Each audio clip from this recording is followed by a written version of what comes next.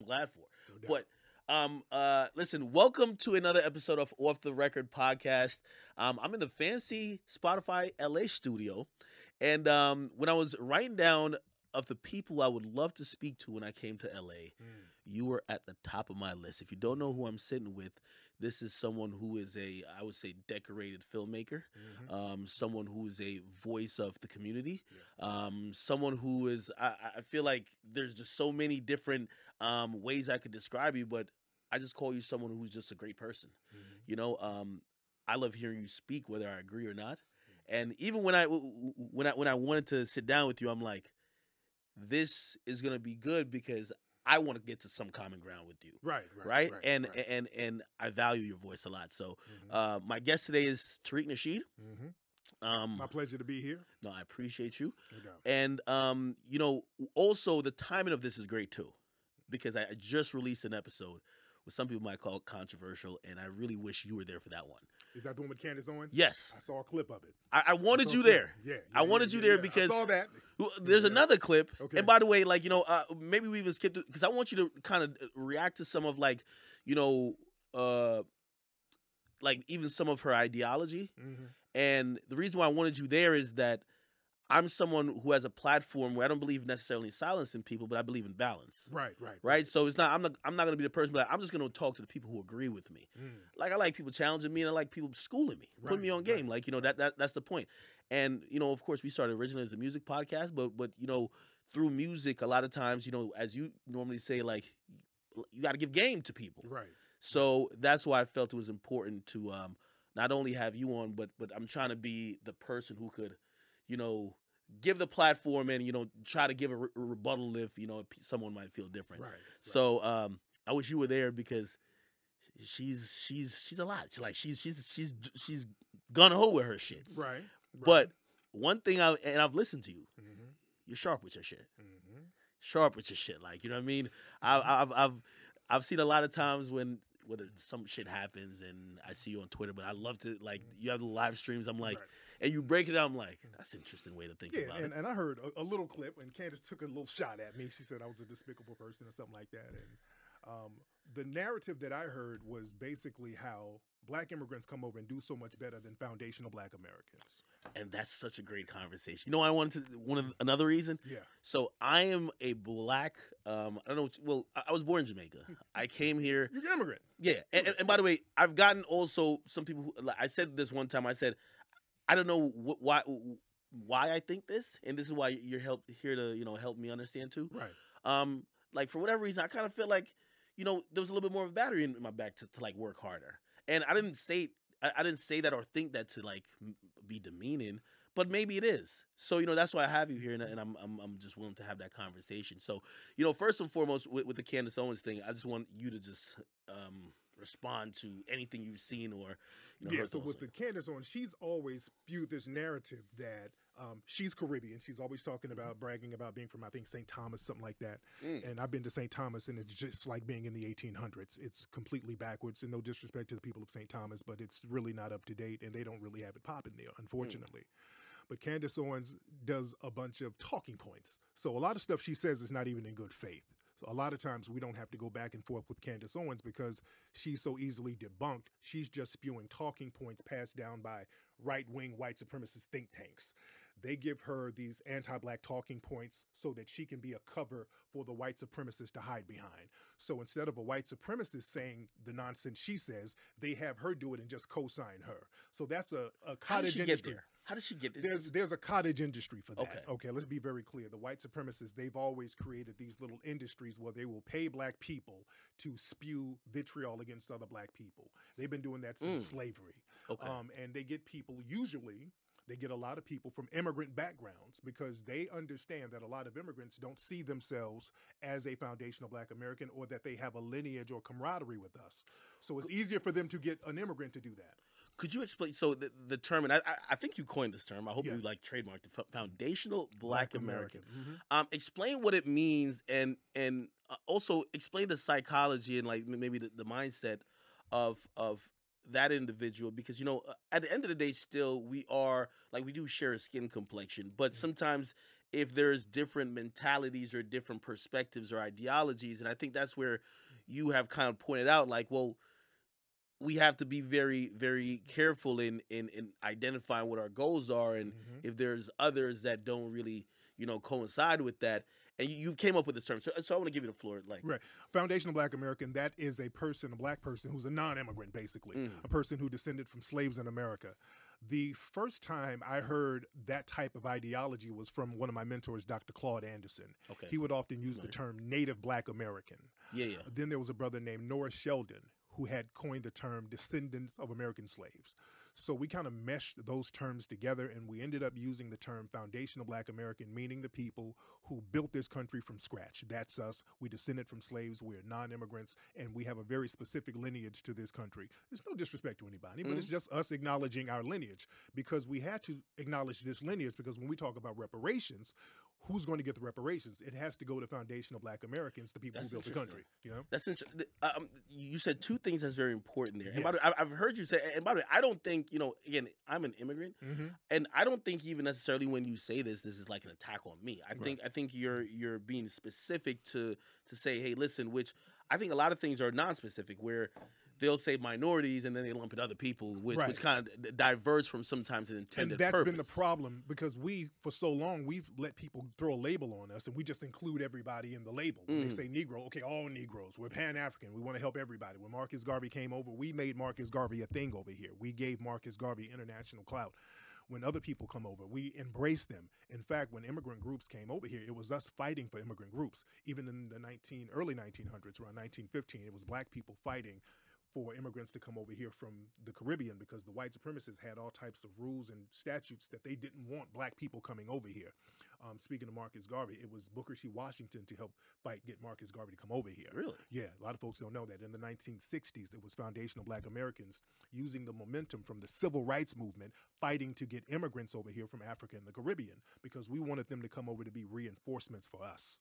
You see, that's such a great point. And by the way, like, even at the point of like to the point of reparations, right? Yes, I would say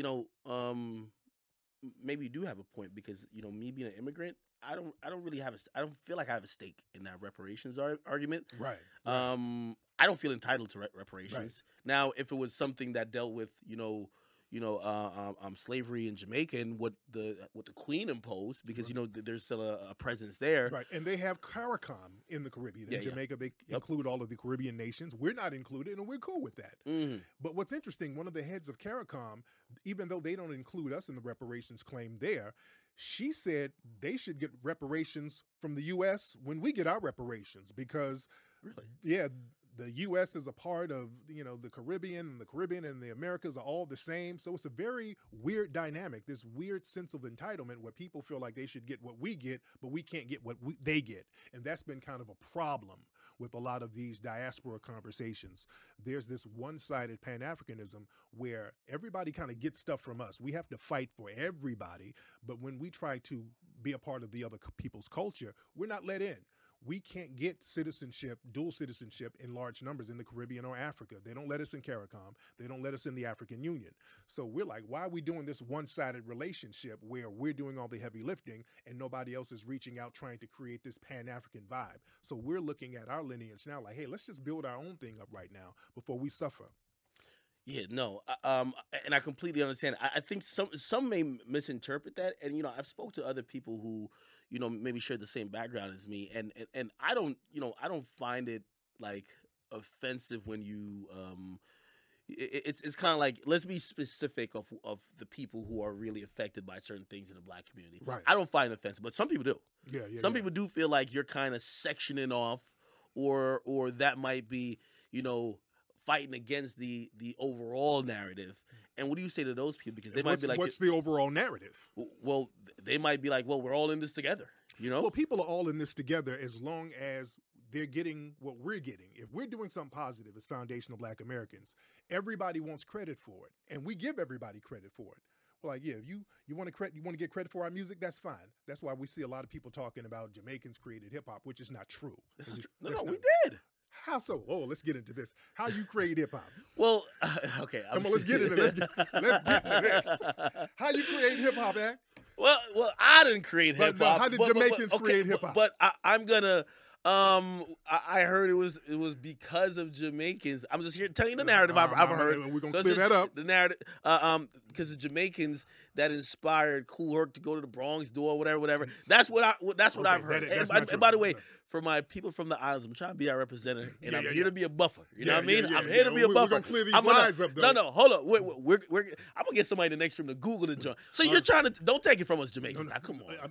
Y'all didn't create hip hop. I'm sorry, brother. There were rap records in the 1960s. Pig Meat and Markham had a couple of records. What was the first hip hop record? Well, the first technical hip hop record, it's a cross between King Tim III and Rapper's Delight. The first technical hip hop record doing what they were doing at the parties in the Bronx. A record. But rap records existed going back to the 1920s where people were rapping on beat. Foundational Black Americans, we've been doing that. Gospel troops rapping over the beat. Even the word rap, that's something that Foundational Black Americans were doing in the 60s. The word, the term, even hip hop, that was kind of a term that we were How did the narrative get mixed up then? It got mixed up because of writers talking about Kool Herc. Kool Herc's parties got popular. And because Kool Herc's parties got popular, they tried to attribute, well, he created hip hop, which he didn't. He just got a lot of stuff that people were already doing and kind of put it together in one place. And what made Herc's parties popular, because Herc wasn't a mixer or a scratcher or nothing like that, he played break beats, which other DJs played break beats too. And there were other DJs before Herc, like Disco King Mario, who's Foundational Black American. And again, they were using funk breaks by James Brown. Modern graffiti came out of Philadelphia by a dude named Cornbread early back in the 60s. So all the elements of hip hop was there. The thing about Herc would do something that a lot of DJs didn't do. What he would do was soak the records so you wouldn't see what the records were. So people heard these funky records and these breaks and they wanted to hear them again. And in order to hear them again, you had to go to Herc's parties because he didn't let nobody know what the records were. That gave Herc an edge. That's pretty much it. But all the hip hop elements were already there. I feel like but do you at least admit that there's some commonality or synergy between, like, even some of the culture that existed in the Caribbean, that I don't want to say necessarily inspired, but crossed over, whether it was from an exchange of immigrants or anything like that? No, because Kool Herc couldn't play Caribbean music at his jams. He's admitted that. He said, I tried to play reggae music, the crowds didn't like it. There was nothing about Caribbean music that influenced hip-hop here. Absolutely nothing. And that's been a myth that's been perpetuated for years, and nobody wants to clear it up. We have to clear that stuff up, and we ain't trying to take anything away, but we won't let people take away from us as Foundational Black Americans. Hip-hop is a 100% Foundational Black American creation because hip-hop was born out of the funk movement that was around at the same time. Even b-boying comes from the funk music. You can't b-boy from Jamaican music. The rhythms of funk music, you have to start the beat on the one. And when people pop lock, is 1, 2, 3, 4, 1, 2, 3, 4. So it's funk all the way. Everything about it comes from Foundational Black American funk, and then that turned into FBA hip hop. Damn, this nigga's on his shit, man. Fuck. Hey, okay. Well. So let me reiterate a statement that I've said, and I said it with Candace Owens, and I want. Yes. I feel like you're the perfect person to react to this and tell me if I've gone wrong in saying this. All right. And I felt like I've heard some of the narrative that you've said about this. I've just said, and I definitely didn't mean any disrespect, but I said, when I came to this country, right, which, I'm still very happy that I came to this country. Right. But I'm from Jamaica. But when I came here, one of the things that I felt helped me propel is that, I came with zero expectations, and I was just kind of like, let me just put the work in and let's do it. Mm-hmm. A lot of friends that I had that were, you might consider like, Foundational Black Americans, sometimes I saw what would get in their way is, sometimes it's like the mentality of, being oppressed or these other things that were just kind of pretty much indoctrination.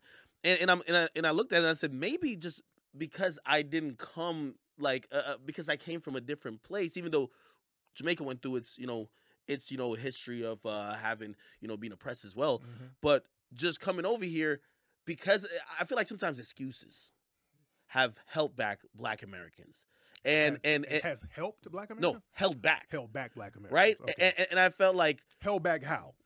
I would say the difference between me and someone who's a foundational Black American, whether we're trying to do what I'm doing or say we're both trying to just be a doctor, is that I just felt like I just had to work the hardest I can. I just I couldn't have any excuses. And despite obstacles, like whether I ran into racism, whether I ran into like other things that just came with being black, which is absolutely a fact. Okay. I just had to overcome. See, that goes into a narrative, and I heard Candace say this, that which is not true, that Caribbeans and Africans come over here and do better than foundational black Americans. That's true. That's not true. That's not true. What do you do? What or have you done that foundational black Americans have not done?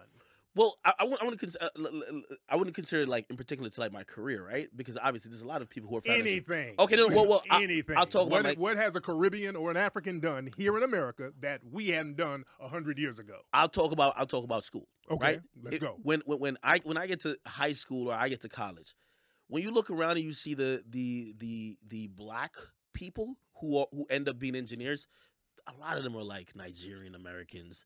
You know what I mean? Like they're immigrants, and I take away from that, their parents are instilling something in them, like just like it's like we know, like Indian parents are saying, listen, you're not gonna go for no fucking arts. You're going for literally math or science. That's the thing. Come on, you gotta admit that. Sir, foundational black Americans, we built schools like Tuskegee. We built HBCUs and other independent schools 100 years ago, man. We've done the education thing. We've mastered that. We've showed the world how to do the education thing, man. We got Booker T. We're not taking away from pioneers. Yeah. We're not saying you're a pioneer. No. Whoa, we're not saying that. We're not saying that FBAs are not pioneers. Y'all just catching up on stuff that we've been doing, man. If you look at the movie Hidden Figures, those sisters was working with NASA. We've been doing that. I'm looking at the people who are excelling now, though. Yeah, but it's still a lot of foundational black Americans are business owners. Black Americans who are foundational are doing their thing now. What happens is a few Caribbeans come over here and get jobs and then want to pop your collar because you got a job. You don't think it's at a greater rate, though? No, it's not at a greater rate. You know why it's not at a greater rate? Because what you do is you cherry pick the engineers and the doctors, but you dump all of the criminals, rapists, and gangsters on us and just make them black. Y'all never count them. That's the problem. You don't count the shower posse and all of these niggas who come over here. Yeah, I'm going there. Y'all don't count them. No. Take them niggas That's over here with you. Take them over. No, man, take the gangsters and the hoodlums with you. Y'all dump them on us. Y'all never count them. You think that? So you all right? Okay. I get what you're saying. So you're saying that Look at the Tekashi situation. All those dudes around Tekashi were non-FBA. Those dudes were Trinidadian, a whole bunch of. Those weren't foundational black Americans around Tekashi. That's a perfect example. A lot of these dudes doing a lot of riffraff stuff. You don't count them as immigrants, even though there are. Okay, that's a decent point. But however, I don't think that's the majority. I don't think that's the majority. I think it's a lot. I think it's more them than engineers. You just don't count them. No. Yeah.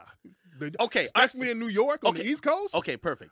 And by the way, this is why I'm a real fan of yours. Yes, indeed. And by the way, no, I'm a fan of yours because I even like the people if I disagree sometimes. Right, I like people who are great orators, people who have great points, and this is exactly what I wanted to do here. So, so I'm so happy you came here. But okay, let me ask you a question. Yes. This is a fundamental question. Mm-hmm.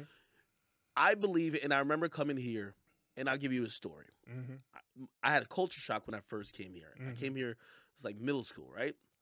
And the way how I feel like home training is different. Home training? Yes. Okay. In like where I came from compared to when I came here. Oh, I gotta hear this. Okay. I gotta hear this. I go to Hackensack Middle School.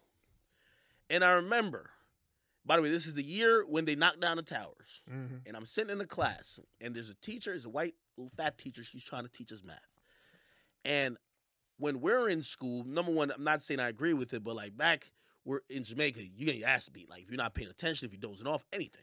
Right? Not saying I agree with it, but it's structure. And also, your parents, like, if your parents, and I mean, that happens a little bit here too. But here's the point. I remember there was this one kid just in class fooling around. Complete bullshit. Like, he literally had a portable TV put on Jerry Springer in the back. I couldn't believe it. Mm-hmm. I was shocked. Mm-hmm. And I remember kind of like going home to my mom and saying, I'm seeing the wildest shit happen in American schools that I could never imagine. And I think that's home training. You don't agree? No, because y'all find what you'll do. Y'all find the dustiest Negro over here and then compare yourself to the dustiest Negro. But y'all don't want us to do that over there. You go to Jamaica, there's people twerking and jumping off roofs and that's an apartment. party. Dude, come on. And That's talk at home a training. par- Home that's- training. yo, that's I at done a been to par- clubs in Jamaica, man. No, I've been all over Jamaica, that's a dude. party. All right, whatever. That's art. Whatever, dude. I see these people twerking in gravel, pissing in the street. Yo, stop. Dude, it's what? Come on, No, hold home on. training. Hold I've been on. to Jamaica, dude. I've been there, dude. okay, I know. And I got love for Jamaica. It's some raggedy stuff going on over there, man. Let's keep it a buck. If you talk about that home training, people out there trapping up in the mountains, dude. Come on, let's not go there. No. We have to go there. Okay. And the reason why is because I do believe there's a deterioration of, I would probably say, of just even the family culture, even the Black community, that I think affects this a little bit. Let's be honest. Are we not gonna?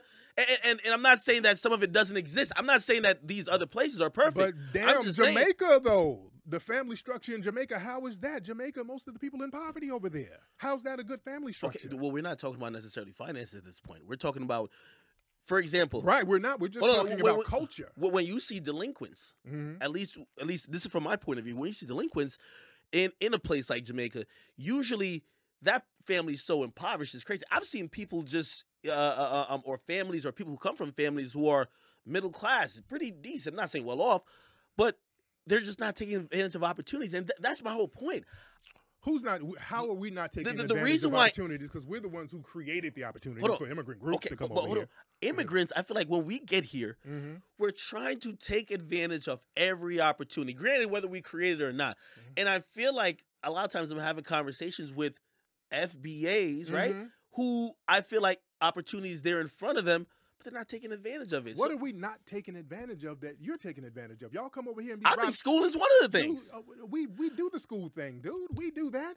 And Tariq, then we do, and then we do business. I guarantee, and I know you're a guy who's definitely also probably focused on like statistics and numbers as well. Right. I guarantee if we grab like statistics of immigrant Americans, this is all Black people, right? Immigrant Black Americans versus FBAs at whatever college, I guarantee immigrant Black Americans are doing better on a average.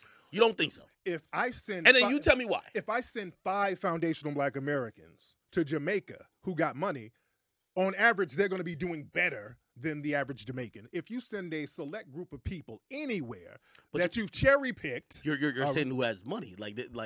That's what I'm saying. If you send a small group of people anywhere, on average, they're going to appear to do better if you crunch the numbers a certain way. But that's just not true that you're doing better over here. What would explain that? If you say it's the family structure, then why are you not doing better in your homeland? Well, no, hold on. No. Okay, so I get what you're saying. You're trying to equate it to there. I don't think you could equate to what's going on in the homeland. Why not? Hold on. Because if you got all No, of no, that, no, if no, you no, got no, all no, that no. family structure, No. home training, Hey, how come it don't work where you come from? No, it's about an immigrant. It's not about. So I'm not vouching for. I'm not trying to say Jamaicans are just better or harder workers, right? Jamaican Americans, Black Jamaican Americans, Any immigrant. I'm talking about immigrants. Any of them. If they're so much like thorough than us, how come they don't do better in their homeland? Tariq, let's be honest. I'm telling you, because there's a lack of opportunity in the homeland that you're from, the people who then do how come come they over don't here. create the opportunity like we did? We created the opportunities here. I mean, also the white man did too. Well, who made the white man create them? They didn't want to give us nothing. Let's be very clear. We're not taking away from the contribution of you can sit there and pop your collar to we the white won't, man. we won't The white man was made to say, hey, man, we ain't drinking from no damn water fountain no Hold more. on, but it was us making them say, hey, we ain't playing that game no more. But are you down to say, are you literally saying that all the opportunities that black immigrants that come over here to take advantage of were created by foundational Black Americans? Black Americans were pushing the envelope for that to happen. White people did not want to give us or you opportunities. They didn't even want Black immigrants coming here. You understand that? They didn't want Asian immigrants coming here. We fought for them too. To a certain extent, I agree with you. Right. But then I have the conversation that moves it forward to say, well, if you guys, if historically, based on all the leaders and the history of the FBAs here, why do I feel, or maybe it's just me, and maybe clearly I think we differ on this point. Why do the current lot of FBAs? I feel like they don't take advantage of those opportunities created by the ancestors to a lesser extent.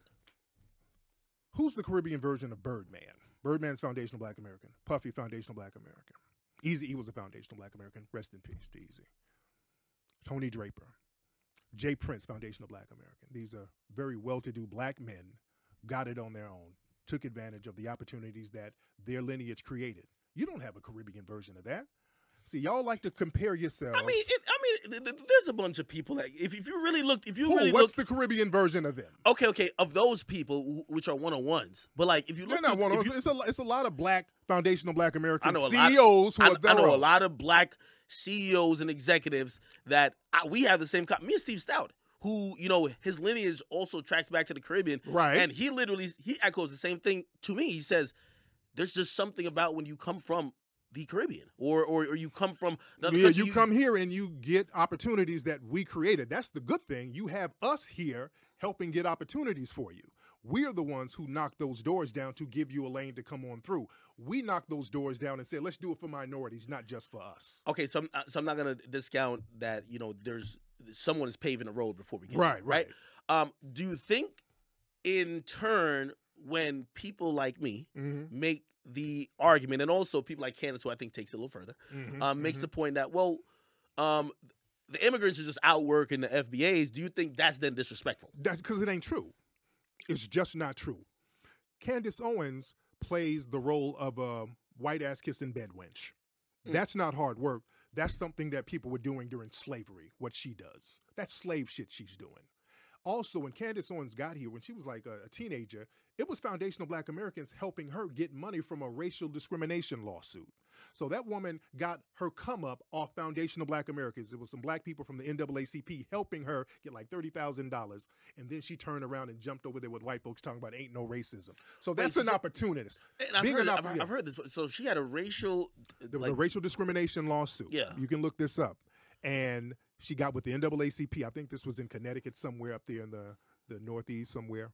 And she sued these people. NAACP helped her get like a $30,000 bag. There's pictures of her with the NAACP and the whole shebang. So then, all right, so let me phrase this question at you then. So Candace Owens would describe herself as an independent thinker. No, right? she's not. She's not an independent. She regurgitates talking points from right-wing white supremacist thinking tanks. She's not an independent thinker. Those are talking points that's given to her. All of her arguments are in bad faith. Okay. But do you believe there could be an independent thinker that disagrees with you? Because I've heard you also say one thing, and I get it too while you say it. You said remaining on code. Right, I've heard that a bunch of times. Right. Doesn't that promote like a monolith thinking, where it's like, hey, listen, we have to group think. So everyone needs to think like this just because on the good faith of progress. However, this might not be how you naturally feel. Like, what do you feel about that? Yeah, on code means you got to be about empowerment. If you're a black person, we should be on code because white supremacy, they're on code with each other. In all areas of activity, this is how they remain in power. For example, when you have a person like Kyle Rittenhouse go out here and shoot people, there's a bunch of other white supremacists that's on code with him. The police are on code with him. They didn't want to arrest him. The judge was on code with him. The judge was sitting there acting like his defense attorney. The media. You think that's what it was? Oh, did you see the case? I looked at it, of course. The judge was his damn defense attorney. The judge sat there and just bent over backwards for Kyle Rittenhouse. The judge definitely. He stopped the. You couldn't call the people victims. I mean, that was a complete farce. The media was on. Hold on. What's the stake in that though? Because there wasn't any black victims. Oh well, Kyle Rittenhouse was allegedly targeting black people. That's what he wanted to do. He wanted to go out there and target black people. There's video of him pointing guns at black people, and it was the white people who stepped in to stop him, and that's how the whole thing got going. And white supremacist society, they're cool with that because the people he shot, they're proxies for black people. It's something out of a book called The Turner Diaries. It's a book that was written in the 70s talking about a race war where white supremacists are going to be attacking black people, and they said you got to attack white liberals too, and the nigger lovers and all of that. So that was a whole play on the whole Turner Diary thing where they attack white people who try to help black folks. So all of them were on code. The media was on code. Everybody was on code in the dominant white society to make sure Kyle Rittenhouse was safe. That's what codification means. We have to be on code as far as empowerment. So, all right, I'll give you a potential aspect of being on code. Right. And again, I wish I was at like at my home studio back in like Jersey, because I would have threw up 15 clips of like things she said that I feel like you'd have had a response to. Oh yeah. So yeah. I'm kind of shooting off And the top of Candace, my head. she's blocked me a long time ago. She blocked Yeah, you? she's been blocked. Why? Yeah, I don't know. Ask Candace, why did you block me? She did say that there's a few people she would sit down with, like, Yeah. that represents, a black voice, or I don't want to say necessarily a black voice, but the opposite of what she usually is spewing. And she said Killer Mike. She said Right, she right. would with Killer Mike. I really, to be honest, I wouldn't sit down with her because, again, her arguments are in bad faith, and they send her out here to waste time. I go for the white supremacists. If I'm going to sit down and talk about somebody's white supremacist talking points, I like to go for the white supremacists. They'll send her out there as the crash dummy. So even if you debunk Candace Owens, what do you win? You don't win anything with Candace Owens because she really doesn't have any credibility. That's her job, to be the crash dummy. I tell black people, don't argue with the shadow puppets of white supremacy because, again, they create a cottage industry of black people to go out here and spew these dumbass talking points so that we can attack them, and they're over here winking at the white supremacists in the corner who's safe. So they're acting as attack dogs. So Candace Owens is a major distraction. Okay, so regardless, still she is black. So speaking about on code, Yes. I think, and she pretty much spewed this during the conversation I had with her. She said, "Well, a lot of people, I would think she would think were being on code when they all went towards supporting Black Lives Matter." She said she were calling them out from day one. Things have came out recently. It's made Black Lives Matter not look in the best light, and she's like, "Well, this is why if you continue to just follow down a path of being on code, you're getting like misled." Black Lives Matter is a code word. The organization Black Lives Matter, black people really didn't follow that organization. But they collected a lot of money from white people. White people gave them money. And it was white people who got that money. They put 3 figureheads up there and pretended that they were the leaders, but it was really white people behind the whole Black Lives Matter website. Really? Yeah, it was. What they do, man, they do controlled opposition. When the Mike Brown situation happened. What do you mean controlled opposition? Controlled opposition means when you had the Mike Brown situation popping off, you had some real activists out there in St. Louis and Ferguson. I was out there with them, real thorough brothers. All of a sudden, you had these random people nobody knew pop up talking about Black Lives Matter, trying to take the momentum of the energy and then shift it to something else.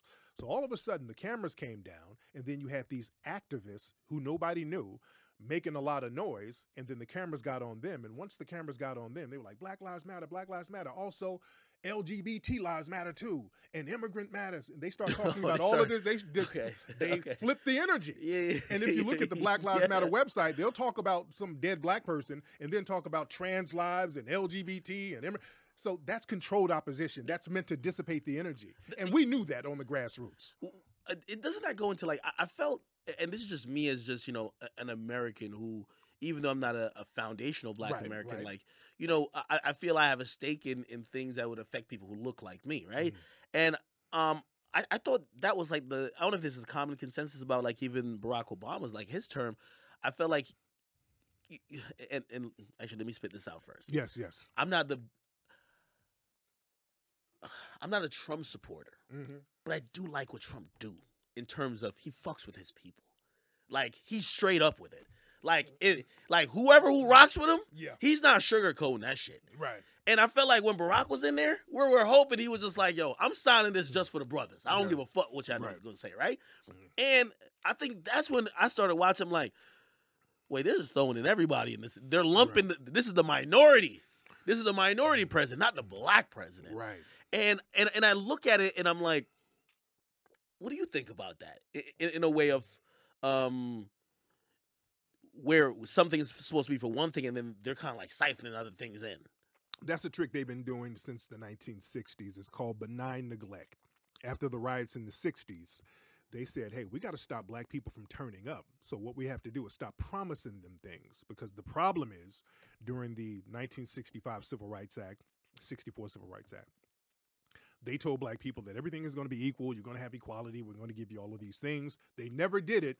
And in the late 60s, there were riots all over the country that people don't really like talking about. Black folks turned up. So they had to say, hey, look, we got to do a study and see what's going to calm these folks down. Let's calm them down by just ignoring them. So anytime we talk about something that's supposed to happen for black people, let's include everybody in it so we don't have to give anything to black people, particularly foundational black Americans. So when they came up with affirmative action, instead of saying we're going to give it to black people, they use black people as the mascot, saying, look at how bad these people are treated. So we're going to give affirmative action to minorities. What's a minority? Anything is a damn minority. White women, Mexicans, Asians, handicapped people, LGBT. Even today, whenever they give a minority program or some tangibles for minorities, it goes to everybody except foundational black Americans. That's why we're delineating now so that we can stop playing this game where we talk about this minority coalition where we're supposed to get some that we never get it. And we've been waiting on other groups to be reciprocal, and they're not helping either. We thought if we help everybody else get something, sooner or later they'll say, hey, let's fight for black folks. That has never happened. So we're like, we're going to start getting tangibles for foundational black Americans right now. Some might be like, that's actually hurtful in the sense of when you then divide and you just make it a FBA type of thing. Mm-hmm.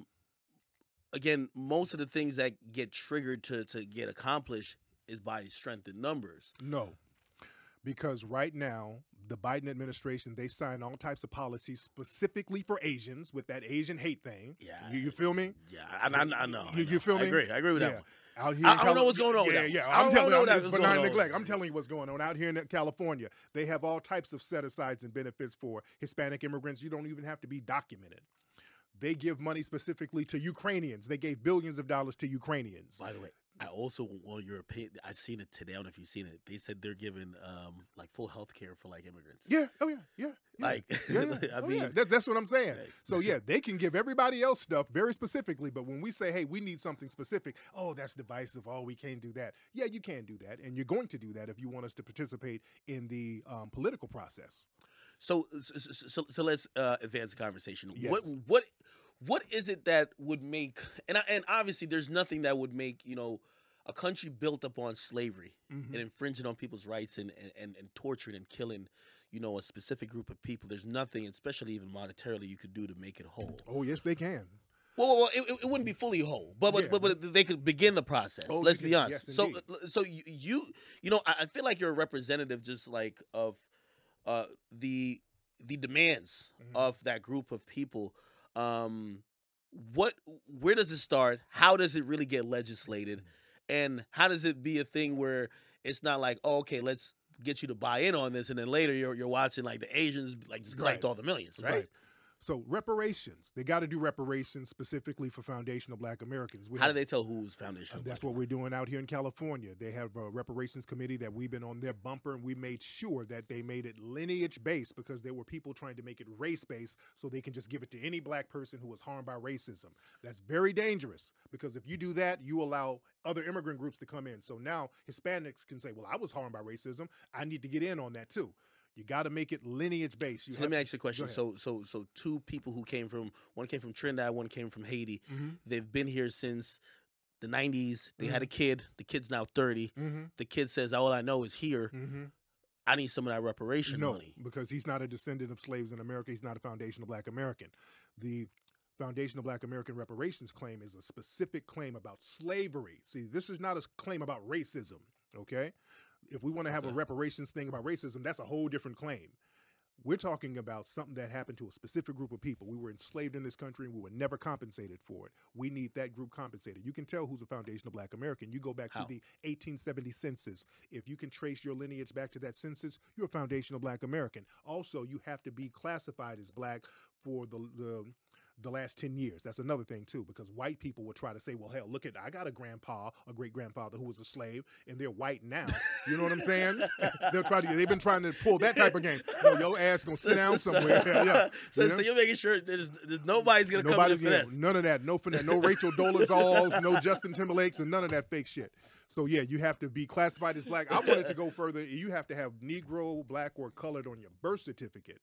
I wanted to go there. But wait, you do know, like within the black community, there's been a lot of culture mixing and a lot of mixing. Like for example, you might have somebody who's a foundational black American who then had kids with three women, and one might be from the islands, one might be from Africa, whatever. Like, who cares? You know what I mean? But how do you figure out who to really give if do they have to be of pure blood at that point? No. So if you can trace one parent back to a plantation, you're good. That's all you have to do. Even if it's one person, your mom or whatever, and you got white people are definitely gonna get that shit in. No, hell no, because you got to still be classified as black. You got to be classified as black still. You have to be classified as black now. Rachel, yeah, but on your birth certificate, Rachel Dolezal ain't black on her birth certificate. That's why I say we got to have transracial. But on her birth certificate, she ain't black. You see. But yeah, man, there's a lot of people who are foundational, and they're still qualified for reparations. How much money? Man, we're talking about starting off with $20 trillion. Let's start off with $20 trillion. How many people do you think is being affected? So $20 trillion for how many people? Like they say it's like 40 million of us. I think there's more because we're undercounted. A lot of black people, we don't like taking the census thing. We don't. A lot of us, we live under the radar. That's another reason why I think they're afraid of really giving reparations, because they're going to see the true number. When they start showing that we're going to get checks, you're going to start seeing people coming out of the woodworks. They're coming out the damn woodworks. Yeah. I believe there would be about 70 million black people here, man. To be honest, I believe there's way more foundational black Americans than being counted. So let's talk logistics. Where does the 20 million come from? The United States government, because that's where. Out of any specific budget, or just find the. No. What was the budget for the COVID relief? They came up with money for that. What was the budget for the damn Ukrainians? That came out of nowhere. Give me some of that Ukrainian money. The money you gave to the bailout for the corporations. They come up with money all the time. The money they gave to the Afghanistanians. Give me some of that. So I think this is one of the reasons why white folks specifically are resistant to anything about a reparation, is that once they have finally admitted that they owe, it's going to be one of those things where you not only collect, but you go back to the back of the line, or you come back later and said, I need more. So is this a one-time payment? And how would that break down to like every particular black foundational black American? How would that break down like per average? Is it like 100,000? Like, what is it? There's a lot of different logistics to it. Sometimes it could be in monthly payments. It could be one lump sum payment for the family. So the logistics of it, that's something that we can get to when we get to it. And again, we're starting off with cash payments. That's a start off. Then we got to get into land grants, because so many black people had their land taken.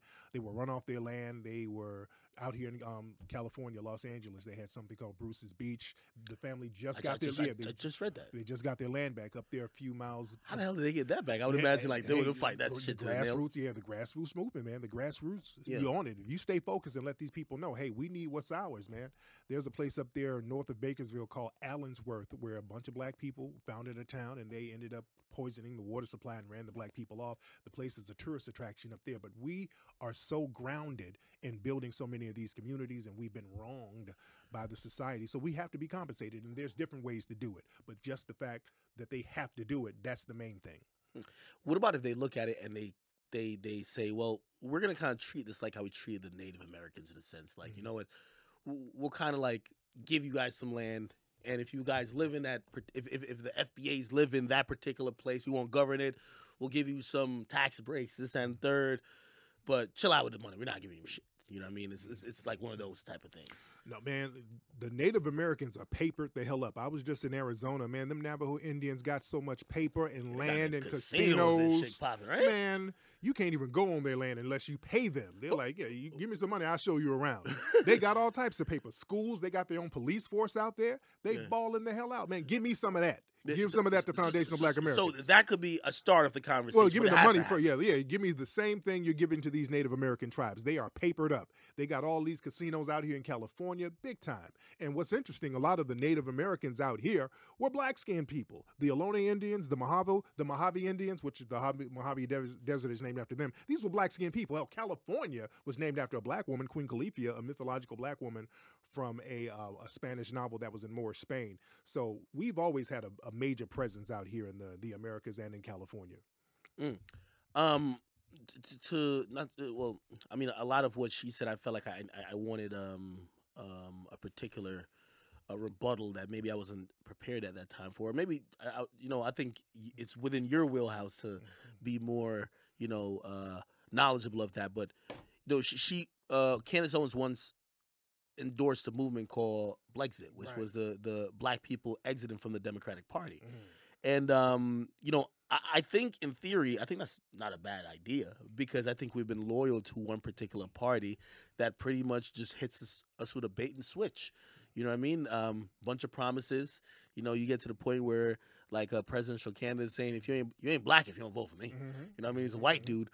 You probably agree with her on that, right? Well, That yeah, I'm not a fan of the Democrats. I'm not a fan of the Democrats at all. Really? And I'm not. Yeah. I don't like the Democrats. I've been critical of Biden, his team, Kamala. Yeah, I've been on their bumper, man, heavy. So politically, what should black people do? Because the other, representative at that time, when they were running, the candidate was Trump. Mm-hmm. So would you tell them to vote for Trump? Well, here's the thing.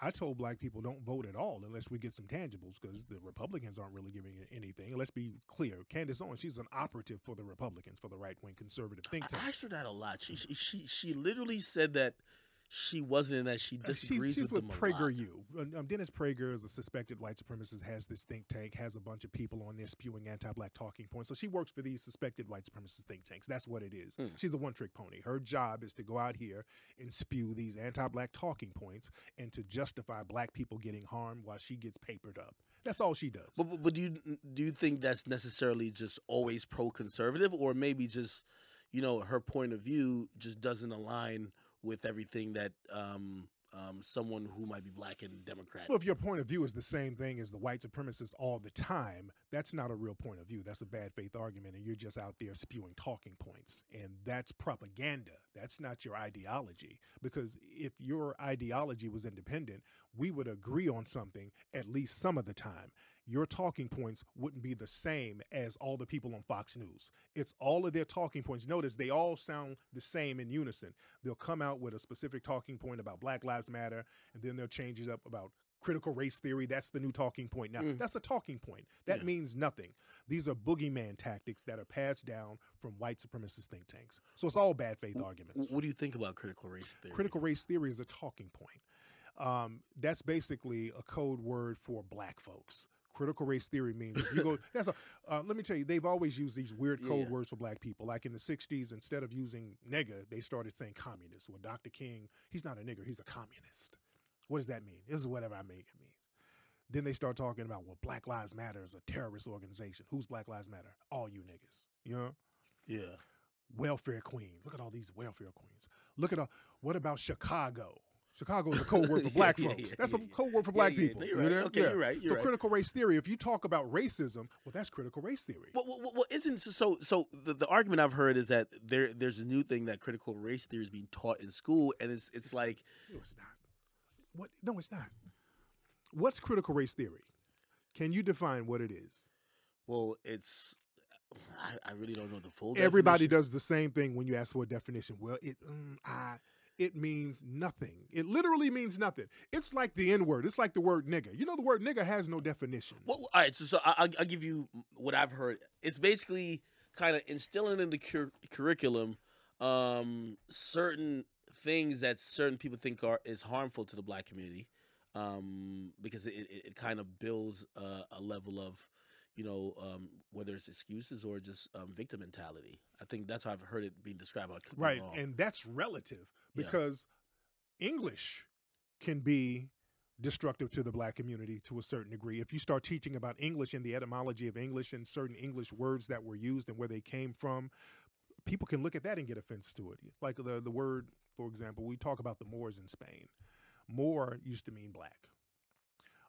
They started using the term blackamoor, then they started using the term black. They just cut off the word more and started using black. So some people could say, well, that's negative because black is a negative word. So it's relative.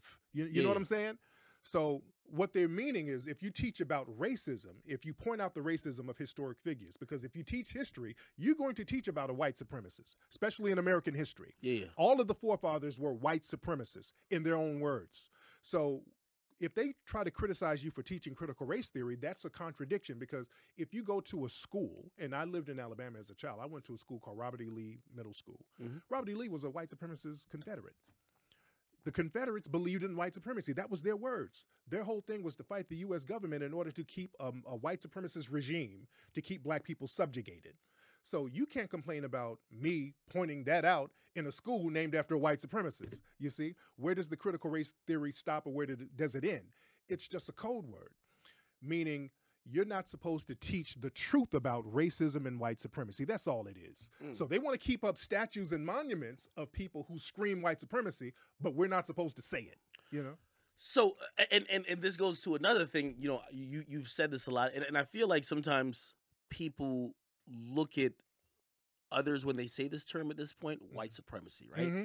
White supremacy, some people would say, well, what is the definition of white supremacy?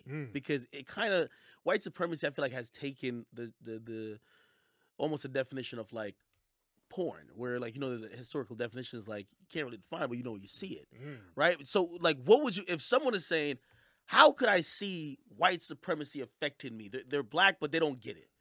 What would you define that to? Because I know a lot of times you'll say, well, so-and-so, they're working under the veil of white supremacy. And then we're thinking, well, is this an organization? Do they have like some type of a particular code? Who's the leader? Like, where do they meet? What's going on? What would you necessarily say? Yeah, white supremacy is basically controlling and dominating people systematically based on race. That's what white supremacy is. That's always been the definition of white supremacy. And the people who created white supremacy came up with that definition. We got to understand, the white supremacists were very open about white supremacy and instilling that into the public consciousness for centuries. Thomas Jefferson, Abraham Lincoln, even the not the Constitution, but a Supreme Court justice law used the word white supremacy. They were using the words white supremacy themselves. Going into the Directly? 60s. Yes. Thomas Jefferson has a book called Letters from the State of Virginia, where he talked about how supreme the white race was. Abraham Lincoln talked about how supreme the white race was. A lot of them talked about how supreme the white race was.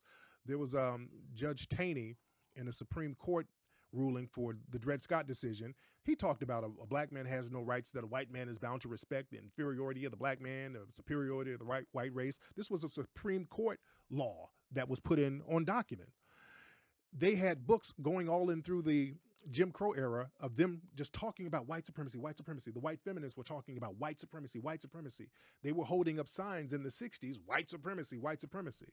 So that's their word.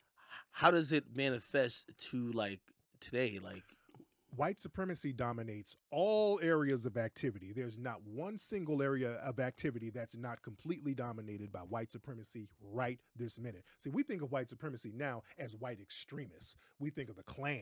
That's what the white media wants you to think. They want you to think, well, white supremacy is the skinheads. White supremacy, that's just the Proud Boys. No. The white supremacists are the people at the school board. Would you consider, there was a woman who was standing with Trump recently, and she was like, after the Roe v. Wade, pretty much that being overturned, she was just like, yo, listen, well, you know, white lives, like basically say white lives matter. It's a great victory for white lives. Yeah, great victory for white lives. That's white supremacy, right there. Is that like the embodiment of what white supremacy Even is? the abortion law, the abortion ban, which I'm for, by the way. I don't care about no abortion. Because we need to have a pause button on all the debauchery that we get into as black folks.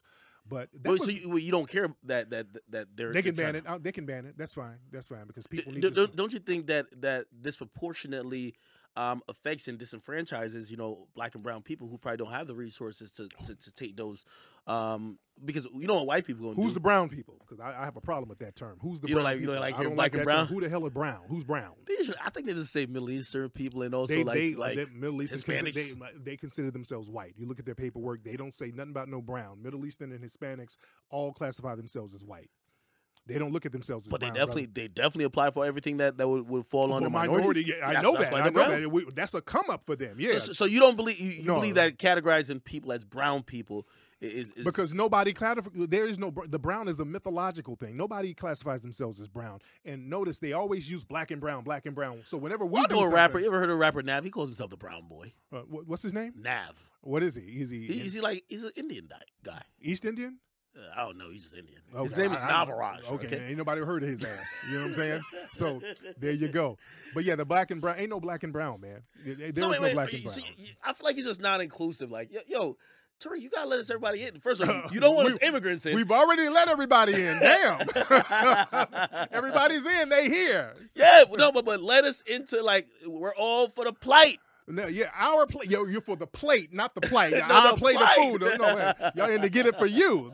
No. Everybody's brown when they want to get something that we done fought for. You dig? I think that happens with a lot of Hispanics. Yeah, because when they get something, when you give some money to some Hispanics, ain't no black nowhere. They don't bring us in nothing. That is, I think sometimes there's certain ones, and I won't say everyone from a Hispanic country, some of them code switch. And when I mean Major. Code switch, they play like, 3-card Monte. What they do, they'll play the white. They'll play the white Spanish. Yeah. Spanish is white. They'll play the indigenous. They'll play that card, and then sometimes they'll play the African card. Yeah, of course. And sometimes when it's something that's really specific for them, they make it very clear. We ain't black. We ain't with that black shit. Absolutely, yeah. Absolutely. So I got a problem with that. I got a major problem with that. And actually, what I think I heard, like, I guess this was off the polls around, like, the last president election. They were like, a lot of the Hispanics that were even immigrants, they more identify with Republicans. They're like, they do. Yeah, all that black shit going on over there, that ain't us. Especially down in Miami. Them Cubans, Cubans get over here off these democratic policies that we done fought for. We done got our heads bust to get them over here, and they come over here and be like, MAGA. They come over here with a damn MAGA hat on. Yeah. So is that one of the reasons? Are you like, yo, come on, we gotta just kind of just protect house? Yeah, because what happens is, man, we fight to get these groups over here. We elect people to bring these groups over here. We have our organizations that's supposed to work for us, like the Congressional Black Caucus, who don't do one thing for black people, but they do everything for immigrant groups, everything. And then when immigrants come over here, they turn around and say, well, how come y'all don't pull yourself by your bootstraps? Damn, I did it. Well, damn it, you did it because I helped your ass. Yeah? I just also thought about it. I'm like, my man 21 Savage, he's an immigrant. Yes, he is. He's from the UK. He's British, and nobody knew that. Yeah. I mean, until he got hemmed up, nobody knew that. Well, and even so, one might say, well, if you believe white supremacy is tainted and is basically here to, subvert, the plight of FBAs and the ascension of people of our color. Well, why not? Would you deal with them? Like, in terms of, if they rule everything, isn't the only option to just create like independence separate from them? Because again, if you work with them in any capacity, if there's this white supremacy that's still operating in a very thinly veiled, because we're now operating that it's not just extremists, you're never gonna defeat it then. So how do you then operate in a country where you're acknowledging this is a problem, but if you continue to work with these motherfuckers, they're always going to keep you subjugated? And that's why we have to be codified. We have to be on code, and we have to have people around us who are on code, because when we try to get stuff done independently, the white supremacists will oftentimes sabotage it. When we do black businesses, a lot of black businesses are actually sabotaged. So when people start saying, well, how come you guys don't take advantage of the opportunities? Foundational Black Americans, man, we've built so many institutions and industries that were destroyed that we had to rebuild over and over again. Nobody has had to deal with that.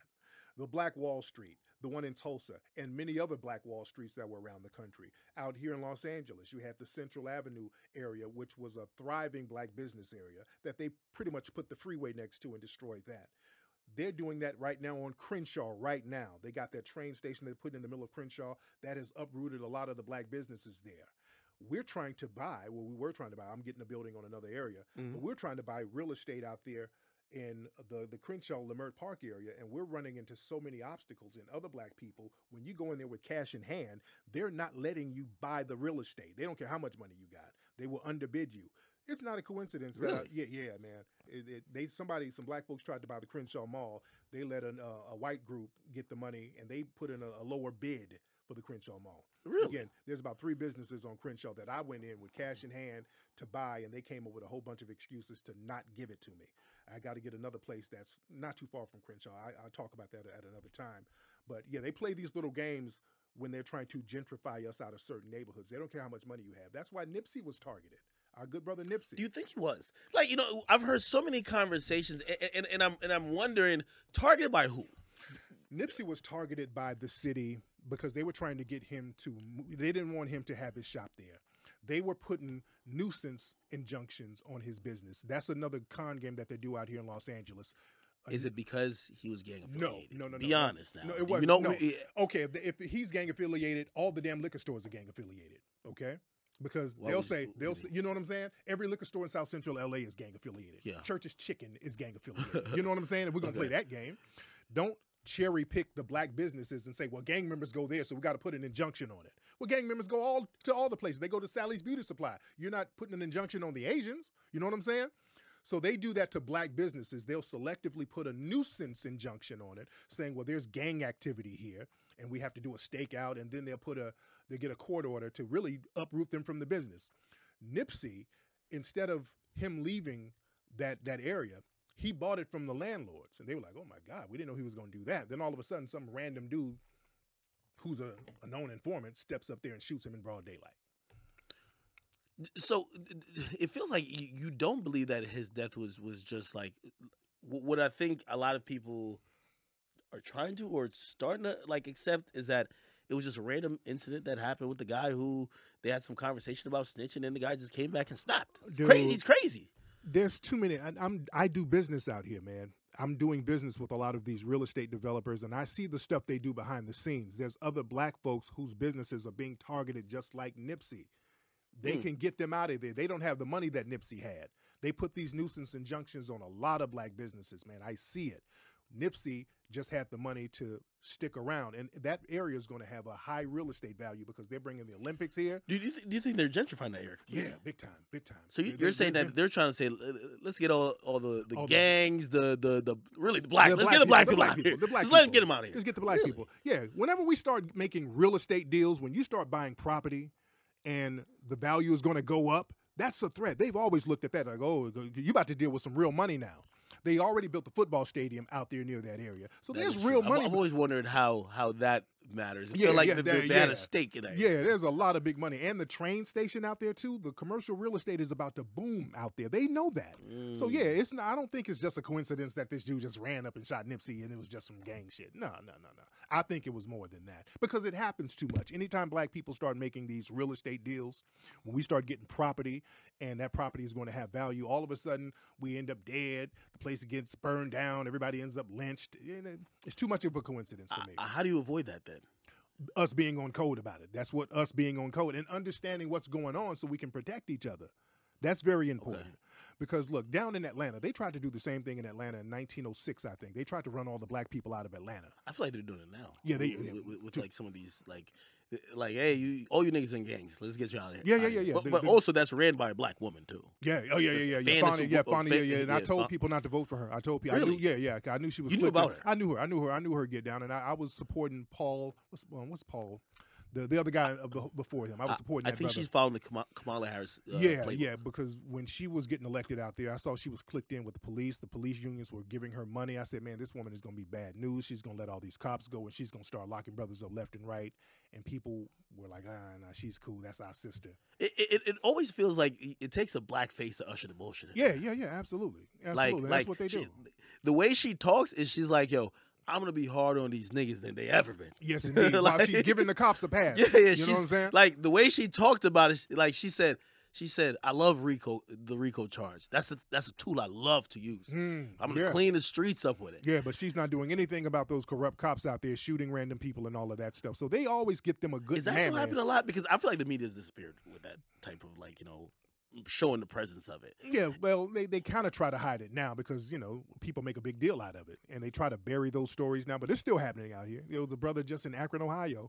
They shot him 60 times. 7 white cops shot this brother 60 times. There was 60 bullet holes in this brother a couple of days ago out there in Akron, Ohio. So we're still watching this stuff go down. The white media don't like to talk about it on a national level, but it's still happening out there. I've seen you also talk about, and I think this is why when I hear your name get mentioned, whether it's like on Twitter, I think Twitter's a really toxic place, but like even I'll see certain people have certain narratives about you, and I've seen certain times like some of the I would say some of the black SJWs, they don't really fuck with you like that, man.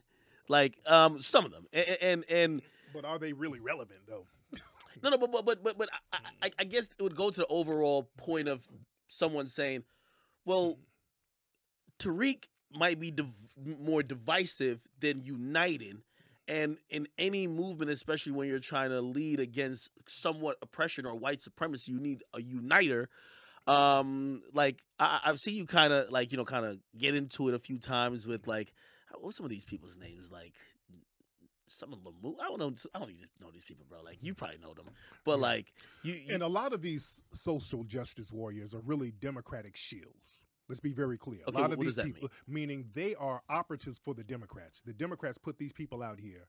They work for liberal media companies. They work for the DNC. They might work for a particular candidate, and they'll push them out here to talk like us and act like they're grassroots, but they're really funded by some left-wing think tank. Why do you think it's mostly women? I feel like because of feminist groups, white feminist groups. Okay, I've heard you kind of talk about that. Where I think your point of view, and you can correct me if I'm wrong. You feel like a lot of people who should be on code with what black people got going on, they're almost representing this quote unquote feminist movement more so than what black people have going on, and they're working for white feminists pretty much. And it's not even really them supporting the feminist movement. That's just a Trojan horse. A lot of these women and dudes too. It's a lot of dudes too. Yeah, the time is changing. There's a lot of dudes. But a lot of these, I think it's pandering though. It really is. But a lot of these social justice warriors are non-FBA too. That's another thing because we look into their backgrounds, and a lot of them come from immigrant backgrounds. Oh, don't come on, Tariq, you gotta give us immigrants. We on everybody's bumper. No, when we start looking at and they sit up in there, y'all stop talking about some tangibles. Y'all stop talking about reparations, man. We need abortion rights. I'm like, who the hell are you? Then we look in their background like, oh, y'all ass from Haiti. Who are you talking? Don't talk about our business. Yeah, we calling everybody out. You ain't gonna jump up and act as our representative, and you ain't even from here. You know what I'm saying? So we on everybody's bumper, homie. But seriously though, do you think that there could be someone could fight multiple plights at once? Like for example, say someone who for whatever reason they are very interested in the feminist movement, the LGBTQ QIA, progressive movement, and also movements that help black folks. Like they're for everyone. Okay, we ain't doing that because we've done that already and it don't work for us. We've been prioritizing everybody. And if we keep letting them prioritize everybody, it will never stop, man. Let's prioritize Hispanics, and then we'll get to the black people. Now, when it's our turn, well, let's prioritize Asians, then we'll get to you. Or let's prioritize handicapped people, then we'll get to you. Well, let's prioritize trans people, then we'll get to you. Well, let's prioritize pansexuals, then we'll get. Whatever they say it is, because I've heard that term before. It never stops, man. They're going to prioritize everybody over us if we let them. We're saying no more of that, man. We got to get tangibles for foundational black Americans right now. Does that involve, when someone's trying to get, like, for example, it doesn't matter what it is. If you're trying to get something changed, you're going to have some lobbyists. You have to play the political game to a certain extent. Not really, but how else do you get that done then? The Ukrainians aren't even citizens, and they got billions of dollars. They didn't play the political game. Yeah, but clearly, if you're saying that we're operating under a system of white supremacy. Like, well, Ukrainians, they white. You know what I mean? Again, they're looking on a world scale, a global scale, like it's in their benefit. You're right. Well, so they didn't do anything politically. So we need something to leverage, though, because there's nothing that will ever make them feel, right, that they need to do something right. for us. And what you leverage is your lack of voting. Because, see, we get out here and vote just because. If they know we're going to vote anyway, they're not going to do anything. If we let them know we're not going to vote, if you don't do something for us, we're not going to vote at all. And a group of people who drop out of the political process, that's a dangerous group, and they know it because they're going to come up with alternative ways to get what they need done. They don't want us to think like that. Wouldn't someone say that if you don't cast a vote, you are in a sense cast a vote because the Republicans are just going to win? It don't matter because if the Republicans win, that's fine. We don't have to support them, but if they win, that's fine because then we're going to play the lesser of two evil games. All right. And if we're going to say who's the lesser of two evils, I would say the Republicans are the lesser of two evils. And I don't have to support them, but I would rather have their policies than the liberal policies. Why? Because with the Republicans, I just got to deal with white supremacists. And the white supremacists, basically, they'll stand across. That's bad, though. No. I'm dealing with white supremacy with the Democrats. Not only am I dealing with white supremacy with them, I'm dealing with anti-black hatred from Asians. I'm dealing with anti-black hatred from Hispanics. I'm dealing with anti-black hatred from Arabs. I'm dealing with anti-black hatred from the LGBT community. So I'm getting it. We're hitting. They're stabbing us all over. The racist. This is a one-on-one match, it's not a handicap match. Right. So give me the white supremacists. I'm good with just one white supremacist. If he'll stand across the street and throw knives at me, then I can kind of duck the knives. But the liberals from 5 directions. The liberals will come up and just hug on you and just poke you up and start poking you from the side, man, and tell you they ain't poking you. No, that's not. No, that's my finger. I'm tickling you. Give me the white supremacist if we're gonna play the less than two evils game. Would you have voted for Trump then? I wouldn't have voted for Trump. No, because Trump, too many white supremacists are clicked in with his regime, so I wouldn't have voted for him. But I would have preferred him over Biden. It appears that he's going to run again come 2024. Yeah. I hope Biden's in physically and mentally good condition to run again. Biden has almost no black support at this point. Only black people who support Biden are old niggas and LGBT niggas. Don't nobody support Biden no more in black society. I think a lot of black, well, not a lot. I think a good amount still do, because you have to admit you were wrong. Because I mean, he still got. I know Barack broke the record in terms of galvanizing the black community to vote for him, but he still got pretty decent amount. I think he might have got maybe as much as Hillary. In terms of like when she went for the primary. They say that. To be honest, I do. And people talk about the vote. The election was somewhat of a finesse. I don't think all of those numbers were accurate, because I don't know any black people that were really excited about Biden or voting for him. Also, a lot of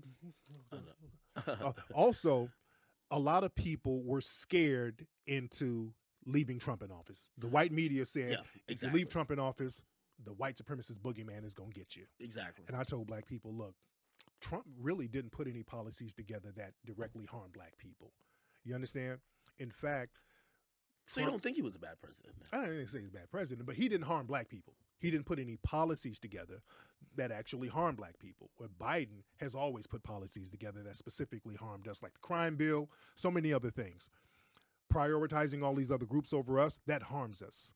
So I would have rather had Trump in there. Not that I would have supported him or voted for him, but if we're going to go lesser of the evils, I go with that. Yeah, I mean, and I know this is trivial in the grand scheme of things, because it's never about the individual. It's more about the large group. But shit, look what's going on with Brittany Griner right now, right? Like, as opposed to shit, at least Trump told them motherfuckers, like, yo, give us A$AP Rocky back tomorrow. Yeah. Unless something gonna happen. Yeah. You know what I mean? At least to make black people happy for a day. And I popped my collar to Trump. He got Harry O out of jail. Kodak Black, Lil Wayne, he got some black folks out of there. That little bit is better than Biden. Yeah, I feel like Biden was just like, yo, you niggas supporting me like you should. Now shut the fuck up while I do what I really came here to do. Which, again, I mean, do you think this is a time, like, even with your movement, maybe it's time that we start, and this is what I was trying to be inclusive, we probably really need a legit third-party system. It can't be just, if we're saying both parties are controlled under a structure of white supremacy, right? Why don't we try to build or bridge something else that we could really tangibly leverage? Well, we can make them leverage it, man. We can make these people do what we want them to do. We just don't support their bullshit. If we just stop supporting their bullshit, that's 80% of the battle right there. The problem is they come around and they con us into voting for them without giving us something. Understand, politics is warfare without bloodshed. We always have to understand that. It's warfare. And we have to look at it like that.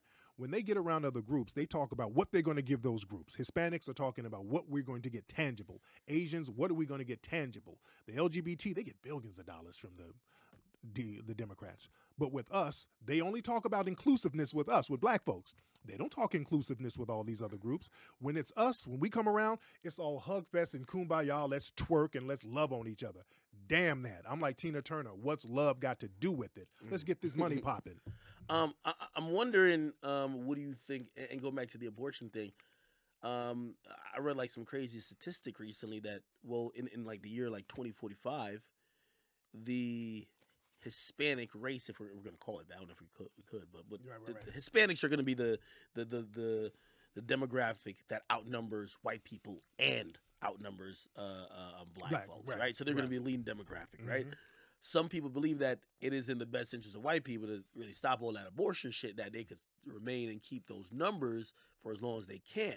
Now, what's lost in the mix of that is that, first of all, black folks naturally, like since the iteration of time, we're pretty much the number two, and over time, we were hoping, right, with the one drop rule, this and third, we're pretty much gonna level the playing field to an extent through immigration and other things. The Hispanics seem like they're gonna come and just fuck the numbers up, and it doesn't appear that if they get the numbers on their side, they're gonna be looking out for us. Right. So, of course. what is the solution with that when it comes to black folks and just strictly the number game? Right. Well, the thing is, the problem they have with letting other immigrant groups come in is that, you got to go through a hazing process with these immigrant groups. You got to haze them into whiteness. Hazing, you got to whip them into whiteness. They did it with the Italians. They did it with the Greeks. What they did with the Italians, they kind of smacked them around a little bit, say, hey, you better get on code with us with this white thing or you're going to get smacked around like the niggas. They did it with the Greeks. Get on code with us, we'll smack you around like the niggas. They did it with the Irish back in the 1800s. Get on code with us, we'll smack you around like the niggas. Nobody want to be treated like niggas, so let's get on this white code. Same thing with Hispanics. Hispanics have always wanted to identify as white. Now, here's the problem. Most Hispanics have black ancestry. You can't be a Hispanic over here in the Western Hemisphere without black ancestry. Two ways, because the Moors who were in Spain, they were black people. They dominated Spain for 700 years. That Moorish gene is there. Also, all of these Hispanic countries in the Western Hemisphere, they were slave colonies. So there were black people there. So they have these black genes that could be throwback genes. And this is what white society kind of has a problem with, because you'll have a white-skinned Latina, whoever, comes over here, but they have a baby with a big-ass afro. You know what I'm saying? So they want to...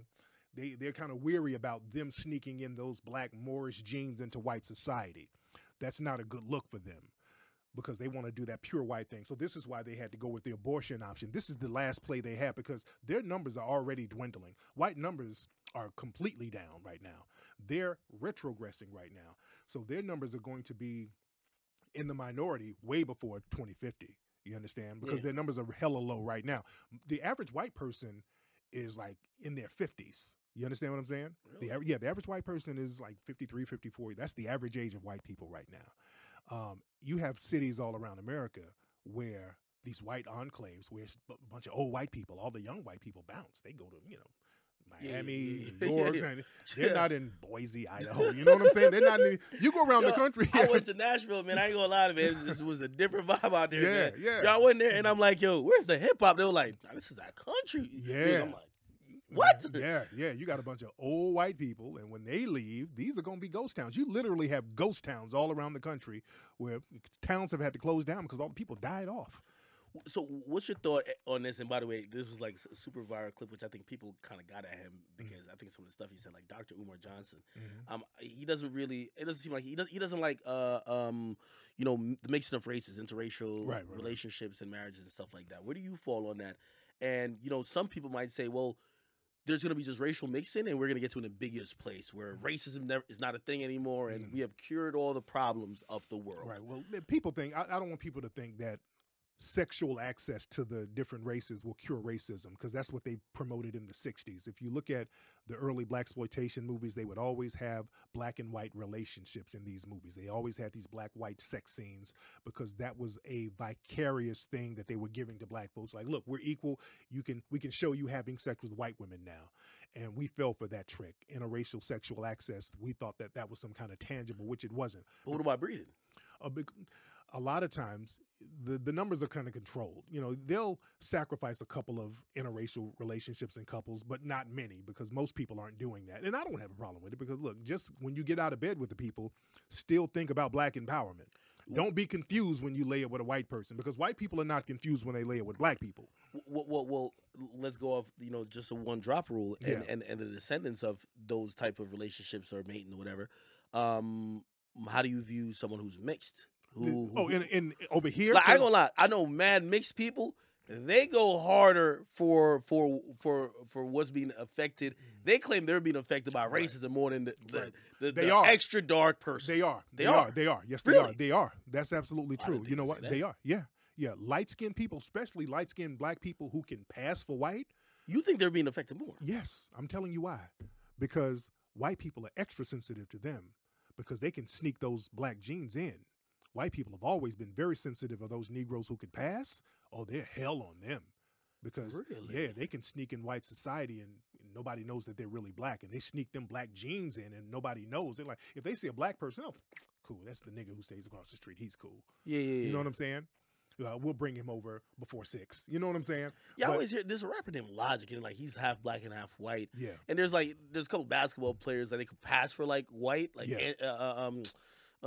Jason Tatum, and I mean some people talk about even like the mix, like say Drake or whatever the case is. Yeah. And I would think anytime I hear Drake talk about like racial like shit, I'm like, bro, like the person who I would think gets it the most is the person who is of darker complexion. Nah. They get the vitriol. They get the because hate. See, you're thinking like a Caribbean. Because over there in Jamaica, they have a lot of these. A lot of colorism. A lot of colorism over there, major over there. You're right. And the light skinned people are basically the white people of Jamaica. They get certain privileges and benefits over there. It's mostly based on colorism. Yeah, we don't have that shit over here. We don't have that. You don't get no benefit. We don't really get the bleaching over here. Right? No, y'all be bleaching the fuck out of your skin over there. Vibes Cartel and all that shit. Salute to my guy Vibes, man. Y'all be looking a mess over there sometimes. But I love my Jamaicans. I love you. But I done been to some Jamaican clubs and I saw look like Casper in the face and Akon in the body. No. Wait. Don't give it to my Jamaicans now. This all Sammy Sosa went crazy. And that nigga from the DR or some shit like that. That nigga, a lot of that Caribbean stuff. That nigga just put baby powder on his face. He was running around all crazy. Like, but I mean, we hear and what about like obviously this is not the majority of the population, but like certain celebrities, like you hear once in a while be like, oh, Nicki Minaj lightened her skin because she's trying to appeal to white people or people who they'd be like, oh, well look at Serena Williams. Mm-hmm. Yeah. You don't think it's a thing here a little bit? Not really. And Serena only did it when she got with that white man. You know what I'm saying? The only time she did, she was fine, and she got with the white man. Now she walking around here with cake soap. You know what I'm saying? So yeah, that's not really a big thing over here like that. We don't do that like that over here. I met her one time. She's amazing. She's a sweetheart, but we don't. That's not our thing. We're kind of comfortable with who we are as foundational Black Americans. Okay, so all right. So that's why you're saying it. All right, but colorism matters a little bit too, because when you think about say modeling or whatever the case, we always hear the conversation, yo, these rappers, and I know I'm just talking about entertainment, that cross section, but be like, oh, they don't put the darker skinned women, right? So that's still affecting. Well, to a certain, but you have to look at a lot of rappers that's out now, man. A lot of rappers are Caribbean. A lot of rappers come from Caribbean backgrounds. If you look at a lot of them are not FBA, man. A lot of these rappers are Caribbean. Hey, have you ever heard of there's a podcast which I told him, I said, listen, I gave him an advice. Have you ever heard Fresh and Fit? Yeah. Why you say like no. So I gave him advice. I said, listen, first of all, y'all don't have a race podcast. You have a relationship podcast. I told him to stay away from race. I'm cool with those guys. I filmed with their studio before. And I said to them, I said, because I've had, conversations with them on the phone, kind of like, debating why they might think certain things. Yeah. And I said, listen, I feel like I'm a little bit more knowledgeable than you guys when it comes to this. Yeah. But even I myself wouldn't begin to fight that plight of what you guys are saying, because it is hurtful. Like for them, they're like, well, we clown. Like, for example, I think they said we don't dabble in the dark. Yeah, right? Yeah. And they're like, well, we clown Asian people. We make rice jokes. We've clowned white people and make all type of mayo jokes or whatever. Why can't we clown black people? And I was trying to explain to them. I said, well, you have to realize it's a different type of connotation, and also there's consequences usually that came with some of these either stereotypes or clowning of black people. And coming from a different country, sometimes we ignore that. I'll be honest with that. Right, but yeah, I'm not gonna get clowned by somebody who came from a third world joint. That dude, what's the Myron guy? That dude is from like Sudan. People are dropping dead of hunger over in his homeland. You're not qualified to say anything about a foundational Black American and your family back home with flies all over the place. I'm not even trying to disparage, but man, it's not popping over there. You got to fix your homeland before you speak about any foundational Black American over here. That's why people got on his bumper, because we don't like that type of disrespect. Do you feel like, and I've seen like some criticism of them, they've chalked it up, and by the way, in the same clip, I think they were pretty, people know they do fuck with white women, Of course. Do you think that it's a Caribbean thing though? Let's be real. A lot of non-FBA people, not all, but a lot of non-FBA people kind of worship white folks You think there's a fetishizing of white people? because you live in these countries where it's all black people. All you see are black people. And whenever you see a white person, they're coming in giving you something. Anything positive, you think a white person is bringing it to you. You go to Jamaica, I've been all over. I love Jamaica, but I go to the beach and brothers out there with them white women, Yeah. like they're holding on to Jesus, brother. Yeah, I'm gonna be honest. So I grew up in the countryside, and I'm gonna keep it real with you. When it was a big deal when you heard a white person was in town. Yes. It was a big deal. Yeah, It was like, yo, this white guy. It felt like it was Santa. Exactly. They worship white, and it's worse in Africa. So you think it's manifested in a way where, like, you know, and I'm not talking about those brothers disparagingly, because I do feel like I fit in the same category with them because I'm an immigrant too. They're Right. immigrants. I think I have some self-awareness, and I could see where even what you're saying, I don't think it's completely bullshit. Right. I think, I don't know if it's all black men, but I think even I went through probably a phase of like, oh shit, I want to just fuck some white girls. Yeah, because again, you're told that white people are God almost. And I know Caribbean parents tell their children, find you a white person, find you a cool white person. They tell their girls, find you a white man. These girls put on their little divestment wigs and go out here and try to find them a white dude. Over here, we don't give a fuck about no white people. We didn't live with white people. We see them living in trailer parks. We know that these are not gods. We see how some of them are. So then let me advance the conversation, and I'm playing devil's advocate, but I think it would have been a great. Well, I don't know if they're at the race relations debate part that you are at. Okay. But I think their message was that they have nothing against black people, but like black women seem to be less compliant, less submissive. I've heard some of the other stuff. They got problems with foundational black Americans. Some of those dudes, that one Myron dude just went off on foundational black Americans, talking about we don't do this, we don't work hard, we ghetto. He just went on a whole thing. So it ain't just about the women. The dude went on and played his whole card, because that's what it's really about. When they try to act like it's about relationships and the quality of women and all black women, dude, the women over in his homeland are getting raped by these dudes. They're getting female circumcisions and all of this janky stuff. They can't say nothing about a foundational black American woman that we're going to accept. He's just not qualified. Do you think that the relationship between most black men and black women, whether foundational black American or not, in the Western Hemisphere, in the United States, is different based on just what culture is probably? And I think that's part of their issue. They're like, what's being taught in culture is like, go be a city girl, go fucking make an OnlyFans, keep twerking, blah blah. And they're like, no, we want a woman who will be more, you know, suitable to be a wife, a mother. They can get the hell out of here with that bullshit, because they got women over there slinging pussy left and right in their homeland, dude. Let's stop playing games, man. It's not like we ain't been over there. We see them on the track out there on the dirt road slinging pussy, man. We see it. You mess with that? Come on, man. We see it in the Caribbean. Whoa, we see it over there. But We see it, dude. my They be out there doing something. Fresh is from he's from Barbados. Yeah, they be doing something strange for a little piece of change. You know Well, what I'm I saying? do think with him, I told him this though. I was like, yo, because he admits it. He says, yo, he used to be banging a lot of them white girls when he used to chill by the beach. Yeah. White girls come on vacation. They want to have some good time, get a little BBC. Mm-hmm. And it was running through Yeah, them. niggas be jiggling themselves out. I don't want to hear about no relationships. I done been all over there. They be up there with them big fat husky white women and white men. Them niggas be out there slinging bussy too. You know what I'm saying? Yeah. Yes. Not in no Barbados, man. Yes. No, don't put down the Caribbean. Oh, yes, don't I be am. on that Caribbean. Don't put down the Caribbean.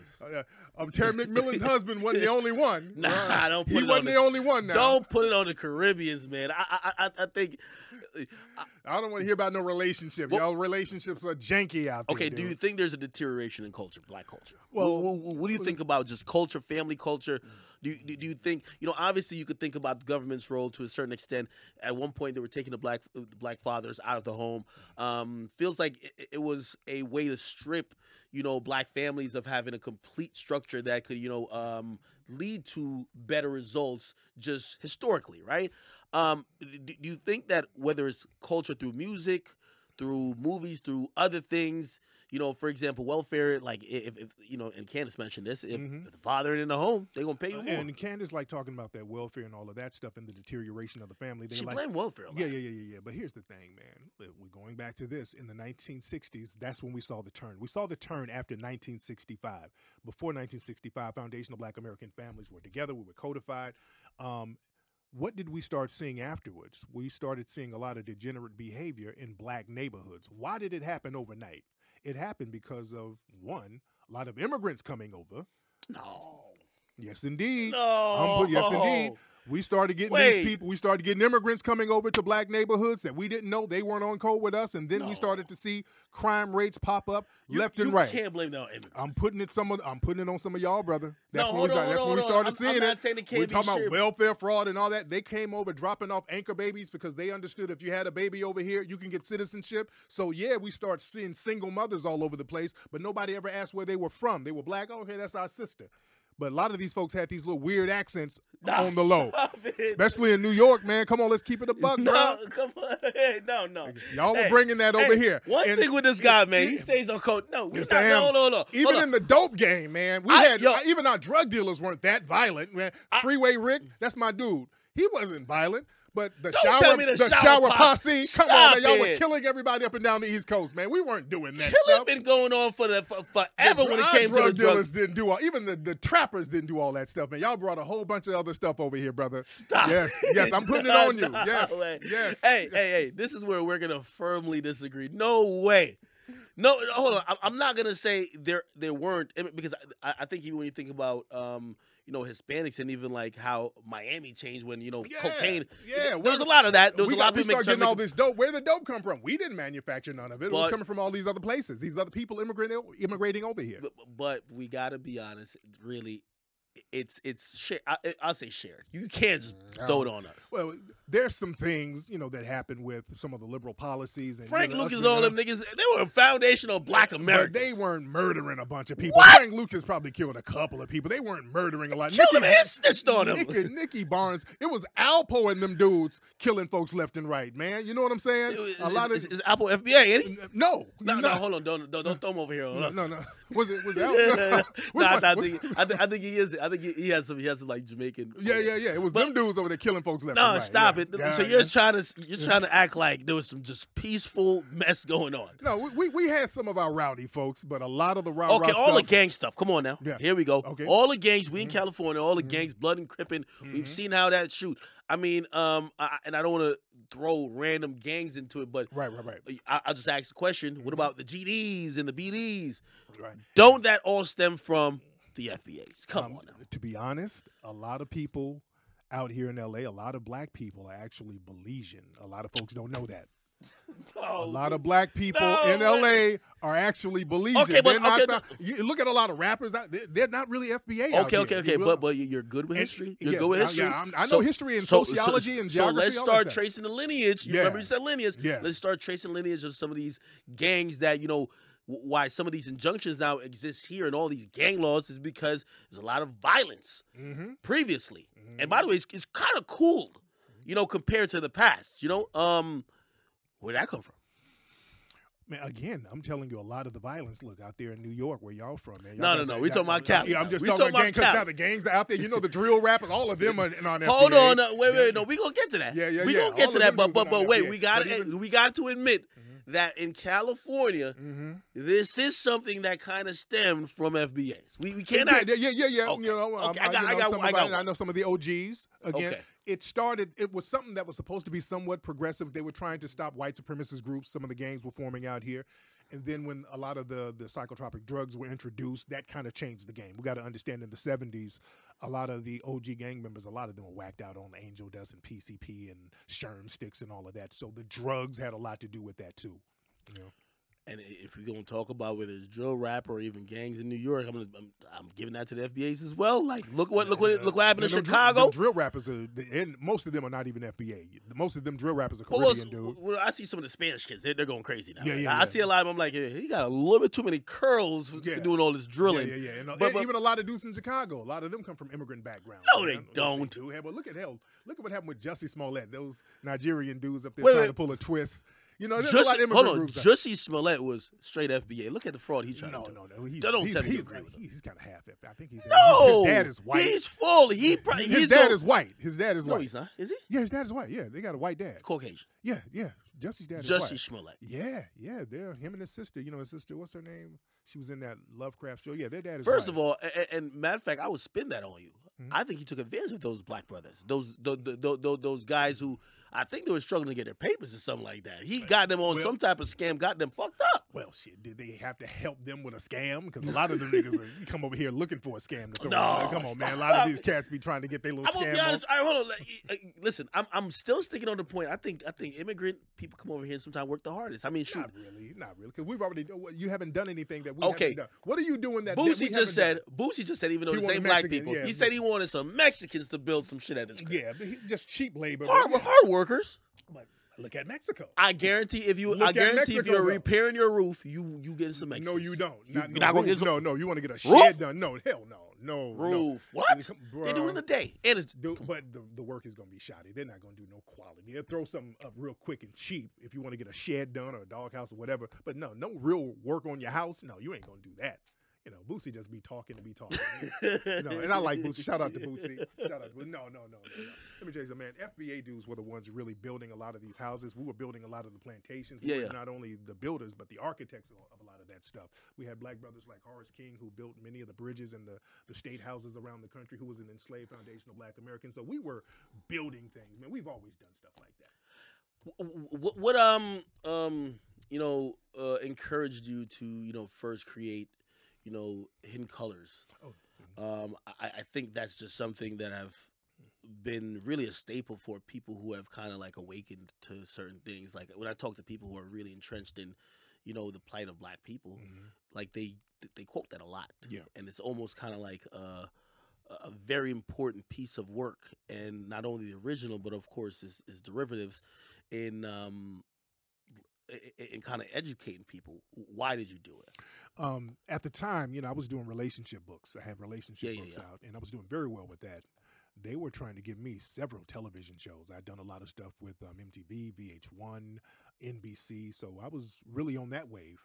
But I saw that our image in the media just wasn't good. At the time, we started doing Hidden Colors around 2010, but around that time, around 2008, 2009, 2010, there were so many movies coming out that were so negative of our image, like The Help. Oh, let me turn the air. I don't know why it's getting hot up in this. Go ahead. It's like, come on, Spotify, work with me. All right, here we go. If you want water or anything, I'll tell them to go grab it. Oh, yeah, but wait, keep going, please. Yeah, so there were movies like The Blind Side that I didn't really like that narrative. The Help, Precious. These are the kind of movies that were showing us. They were horrible movies, horrible representations. And people kept saying, well, we need to get them to do a movie about our real history. I'm like, well, shit, we might as well do it because Hollywood ain't going to do it. So I got the money together. We did Hidden Colors. First it was going to be just me talking about history. I said, let me do better than that. Let me get a lot of scholars that I like. So I started calling Dr. Welsing, Shahrazad Ali, Brother Kaba, Phil Valentine. We did the movie. We didn't know how it was going to be received because nobody had ever done a movie like that before, where we're just doing a whole bunch of stuff about black history that's never talked about. Man, we put the movie out and it became a huge hit, man, internationally, and it just took off from there. Wow, and you guys have done about five. We did five Hidden Colors. Then we did a movie about Haiti, 1804, the hidden history of Haiti. That was a huge movie. Then what's my last movie? My last movie was Buck Breaking. And that was a big one, talking about the racism of the white LGBT community and the agenda they have against sexual exploitation of black people. That was a heavy one. Wait, explain that a little bit. Yeah, man, Buck Breaking. That's in the Caribbean. Speaking of Jamaica, what they would do out there in Jamaica, they would send slaves to Jamaica to be seasoned, and what they would do. They would sodomize a lot of slaves in Jamaica, in order to kind of break their spirit. There's a guy named Thomas Thistlewood, who wrote a diary. He was a Jamaican slave owner. He talked about some of the vile things that they would do as far as sodomizing slaves and defecating in the mouths of slaves. Real vile stuff. That's why in Jamaica they hate homosexuality in Jamaica. That's why. Yeah. That's one of the reasons why, that legacy. But they would break slaves by doing this. So it was called buck breaking. You look at the movie Pulp Fiction. Remember there was a scene where they got Bing Rames Yeah. down in the basement, and these white men raped them. Yeah. You know what I'm saying? They had a Confederate flag, so that was kind of I always thought it was unnecessary. Yeah, but there was a reason why. That was paying homage to the buck breaking process, getting the biggest, blackest, strongest buck, and then sexually sodomizing him. That's kind of been a thing in white supremacist culture. Really? Yeah, they would do that on plantations. Even with the lynching thing, there was a homoeroticism with that, where they were sitting up there watching the naked black man fighting over who's going to get to castrate him and take his genitals. You know? What the fuck? Yeah. So we broke that down, man. Why is the information? Why is accessing that information about history? I feel like it takes someone like you to really, dig up these these just historical artifacts about what we really went through, or what slaves really went through. Why isn't this like publicly, Because a lot of black folks who are in Hollywood, who have access to resources, they usually get their resources from white people in Hollywood, and white people are not going to fund that. We fund these things from the grassroots. What do you think about like Django? I actually like Django, just the cinematic version. And it was a fiction movie, but it was kind of cartoonish, and I liked it for the cartoonish ways, and I liked the Samuel Jackson character. I liked the dynamic. I liked it. I actually liked the movie. But it was a fiction movie. I'm doing a movie now about the Black Maroons. They were black people who lived in swamps all around the U.S., and they were fighting the white supremacists and freeing themselves from slavery. That's like the real Django shit. They were really killing white supremacists. The Black Maroons. The Maroons, yes. They were called Maroons. There were Maroons in Jamaica, too. They got Maroon Town. Nanny of the Maroons. Yeah. Nanny and the Maroons. But the Maroons were all over. There were Maroons in South America, the Caribbean. There were Maroons over here. The most famous Maroons were the Black Seminoles. And explain this to me, right?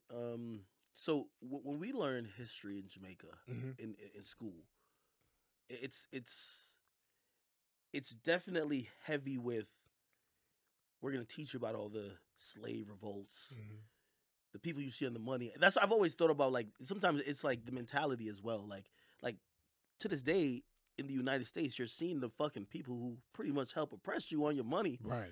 While in Jamaica, like through the education, they're kind of teaching you about how how you fought this really horrible thing, which was slavery and oppression. Do you think that the trickle down effect of the mentality from how kids are taught affects them later in how they view not only themselves but just views the dichotomy between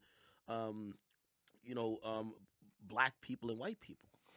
Well, if you look at the Caribbean now, like I'm gonna be honest, if I was taught all that and there was there was white people that went to my school, I would probably really dislike them. If I would be like, so this is teaching me that your ancestor did this to us, but we're majority black there, right? Right. But here, still African Americans aren't the majority, and also I feel like there's just constant symbols of oppression of what was done to you, which is good to let us. Good? Yeah, it's good so we don't go to sleep.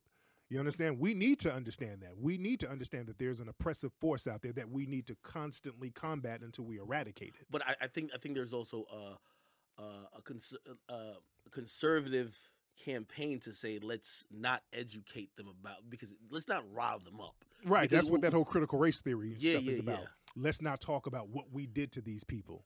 Yeah. Or let's not even acknowledge it. Right. That shows how bad it is if you have to have a law to not talk about what you did. Yeah. And this touches on very tricky waters because when it comes to talk about the Jews, the Holocaust, they go hard for that. Right. Of course. Not playing around, but they have protected. When it comes to at least the Holocaust, they've pretty much made all the conversation around it really monitored and protected. That their history is never forgotten, right? That their people are never not celebrated, and that it would be, I would say, impossible for history to ever even approach the direction that could ever happen. Right. Which means if you criticize Jews to pretty much any extent, you could be someone who they say Right. cancel, or they could get rid of you. You know Right. what I mean? And they look out, You're anti-Semitic, right? and they look out for their history, and they They definitely hold each other right, down. they hold each other down. Do you which think that's they being on should. code for them? That is 100% on code. Mm. They're not depending on somebody else to give them resources to talk about and preserve their history, which is what we should be doing. So we don't have to worry about them talking about critical race theory. That's why we fund our movies independently. So we're not going to wait on a school or some school board to allocate a budget to us so that we can teach our children who they are and what they need to do to empower themselves. But we do that on our own. But being on code though, and I think that this is where, like, when it comes to Jews, is like, for example, if you say something that's anti-Semitic, they're gonna be on code all the way to the guy who runs all the movie studios who's Jewish. He's not fucking with you, Right. right? Yeah. I'm pretty sure you could say you be if you're a white person, right, and you say something anti-black, you could get somebody up at the top to be like, no, I know this guy for forever. He's good. Right. He ain't mean it. Right. Because Take Justin Bieber, something like that, Oh, yeah, right? yeah, You know what I mean? Like, yeah. again, if that was an anti-Semitic, song he was singing, I don't think no one's standing with him. Yeah, he would have been out of here. Oh yeah.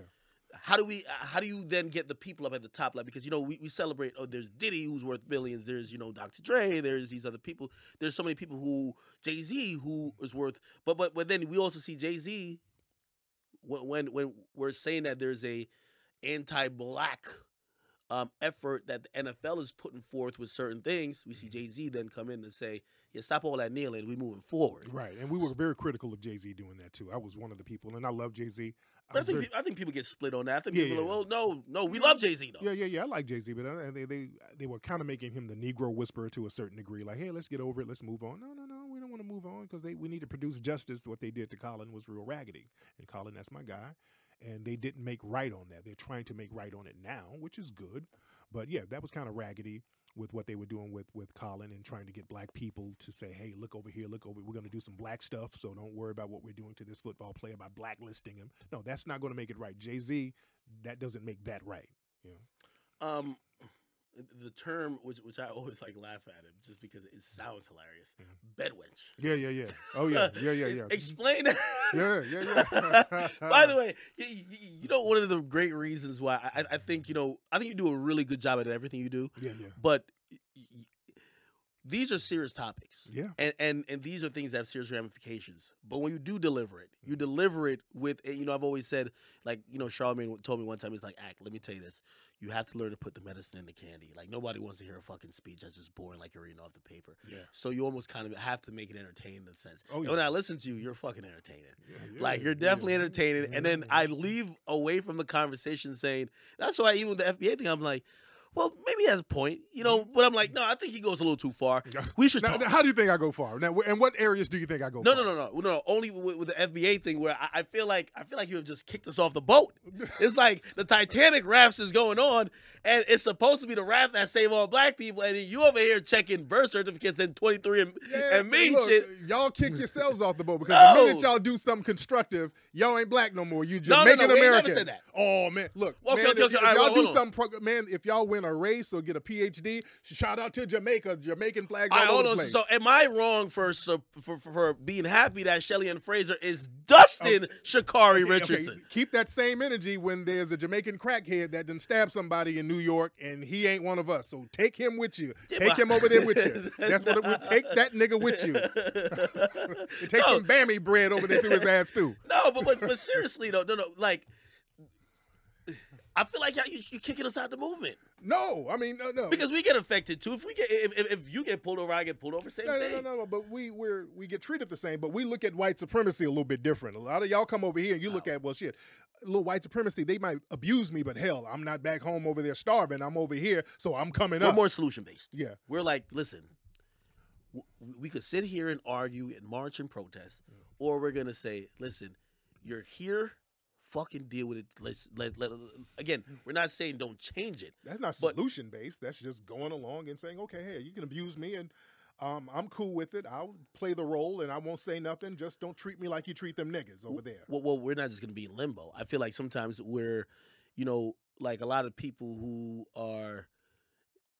A lot of times, I feel like even when for some of the Black Lives Matter stuff, I see some niggas. All they do is fucking march and protest. Mm-hmm. And I'm like, I feel like you're just doing that, signaling to the white people to help you. It's not, you don't want to help yourself. So something like, think about it. So really, if you're hoping that the people oppressing you is about to turn back around and say, man, this guy been marching for goddamn 10 years.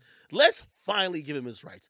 While I think there's some people who just come over here and be like, yo, you give us the rules, we'll fucking figure out a way around it. And there's some good out of marching. There's some good. Some of the people, again, sometimes they have controlled opposition out there, but there's some good to marching, because what happens is when people are out there marching, that brings a lot of cameras out there. But when they're marching, a lot of us on the grassroots, we're contacting some of these police chiefs and these prosecutors, letting them know behind the scenes, hey, you better do something about this person, or we're going to make sure your name is attached to this racialized situation. Okay. So a lot of us are doing stuff behind closed doors, and they don't want no bad publicity. Let's be very clear. I've gotten a lot of people out of jail because a lot of these police chiefs, they don't want the bad. Yes, a lot of folks. Yes.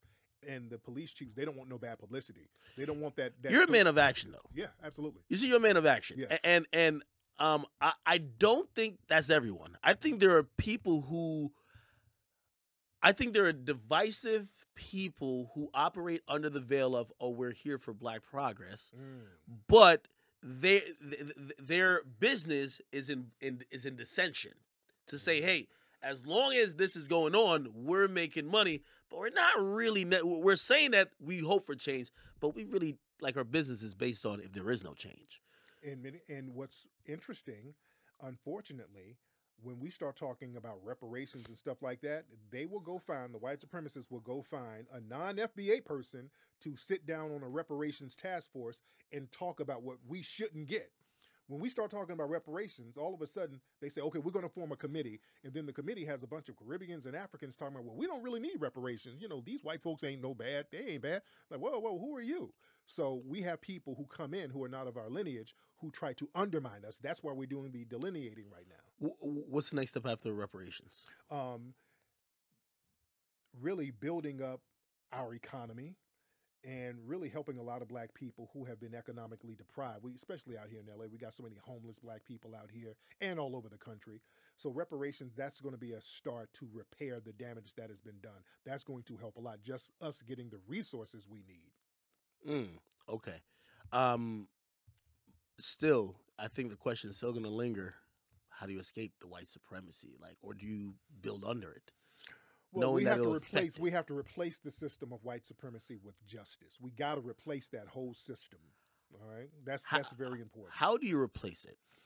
Well, number one, you start calling it out when you see it, because that's half the battle. Because a lot of times we have white supremacy dominating us and we don't want to acknowledge it. We got this ego thing. Well, I'm not oppressed. I'm not dominated. I can do what I want to do. And then they come and kick the wheels from under you. So we have to acknowledge what the problem is and not just be satisfied with a little oppression.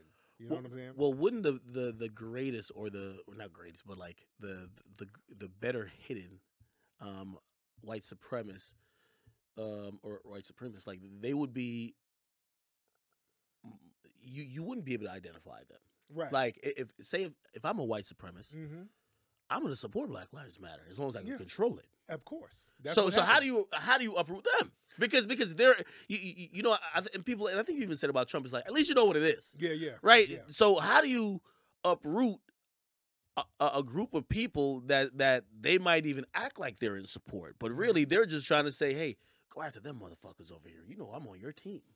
How do you? Well, the white supremacists, they're very good at playing both sides of the field. All right, they're very good at playing both sides. For example, you have a lot of white folks who go to these protests and they'll be out there, Black Lives Matter, Black Lives Matter. Oh yes, George Floyd, and they'll be the first people on a jury acquitting a cop for killing a Black person. You think so? Oh, I know so. They do that all the time. I know this one white girl. I remember her telling me how she was bawling the day I forgot who got acquitted for killing some Black person. And the only thing I knew of her is, like, she does love fucking Black dudes. But I'm like, did you smash that? Did you smash? I did. There you go. Yeah, come on, brother. Come on, bro. I knew there was a baby coon in there somewhere. No, no. Hold on. I knew it was a baby coon. No. I won't put the coon. No. Right. Hold on. You never know where you're gonna find love. Wait. Or it might have been a coon spirit. Wait, you you deal with white women at times. Right. I've dealt with all races. There you go. Have you? Yeah, I have. I've been one. Yeah, I was an international player. I prefer the sisters, but Okay, so wait, hold on. What do you prefer? What I prefer? I'm gonna Keep it a buck. I'm gonna keep it 100 with you. Yeah. I don't even think I'd say the last 4 just by race, right? That I've dated, right? When I just kind of got a little popular back in like 2012, I did for 4 years. Yeah. She was half black and half white. Okay. Okay. After that, I dated a Hispanic girl for about 3-4 years.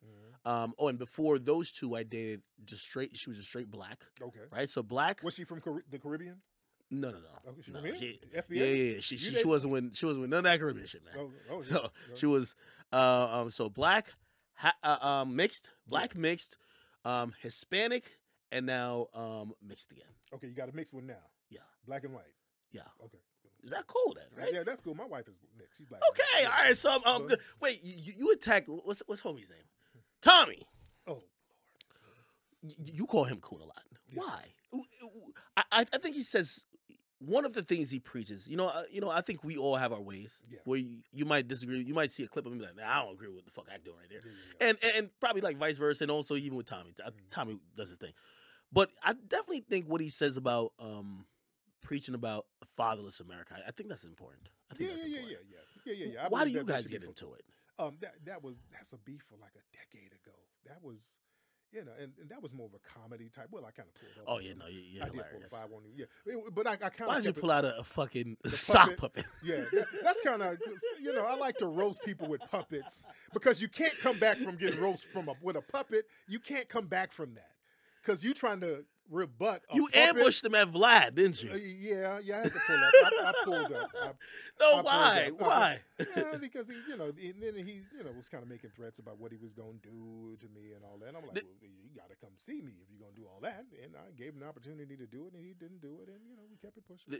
Have you guys resolved it, or is just just a pattern? But I don't have a problem. I mean, he is what he's an internet guy. He says stuff on the internet, and more power to him. What did you ever think of Kevin Samuels? I like Kevin Samuels.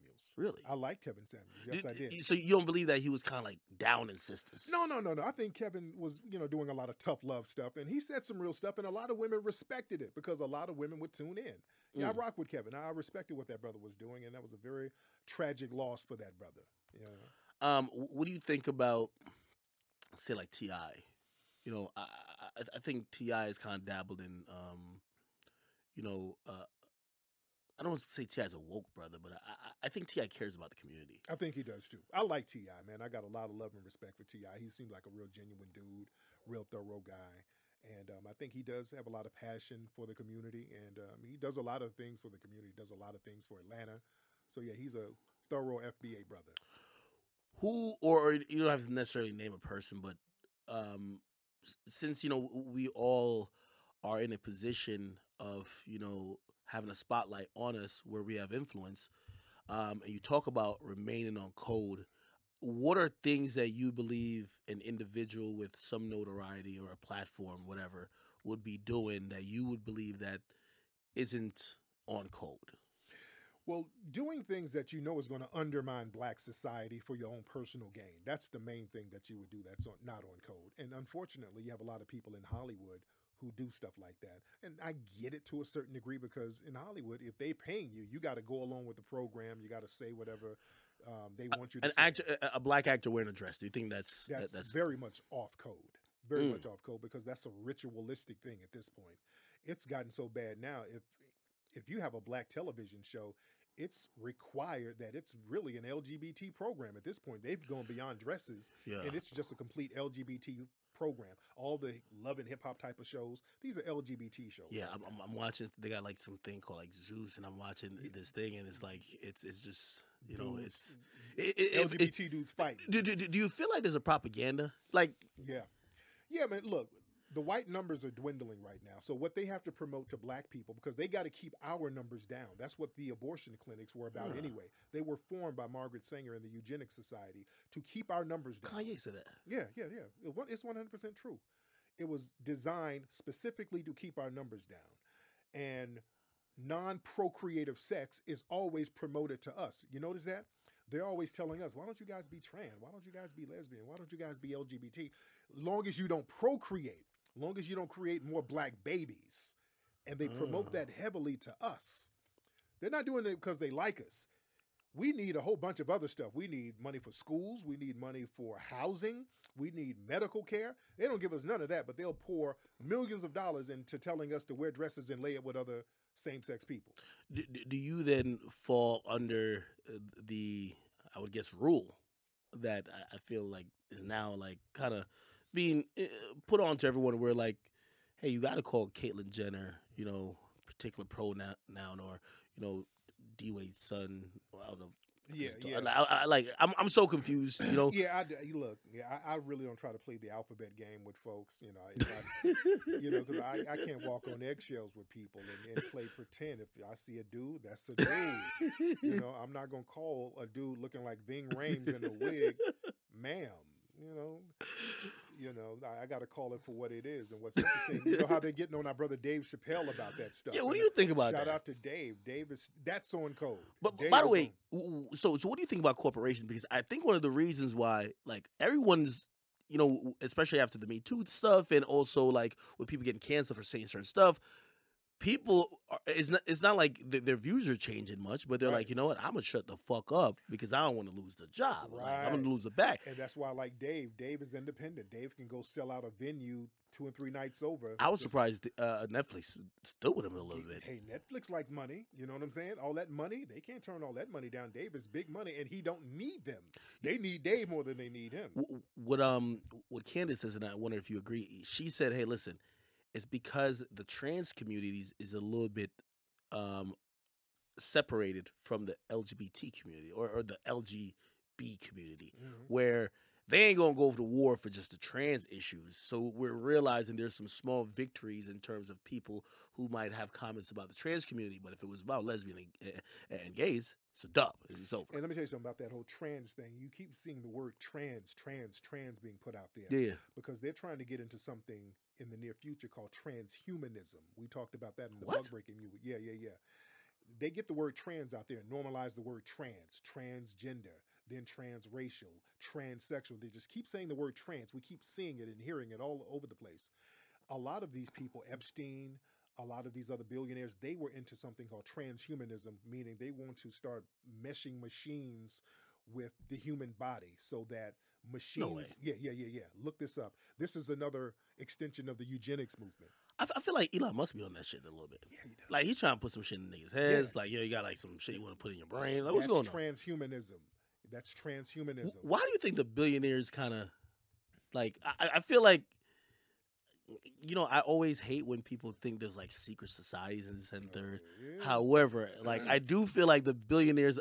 I feel like Elon Musk, he knows how to galvanize people, but he does a great job of acting like he's for the regular person. Like, I'm trying to get y'all rich like me. Come on. Man, when you get a lot of money, when you get into the billions of dollars, man, it becomes a power play to be able to control the masses. Think about that. I think man. that's why the Twitter move for him would have been interesting. Yeah. Just think about it, man. You got billions of dollars, man. Why not? I can control a billion people. I can put stuff in people's brains. I can make people take a shot. You understand? I can make people buy my new medicine that I came up with so I can make another $1 trillion.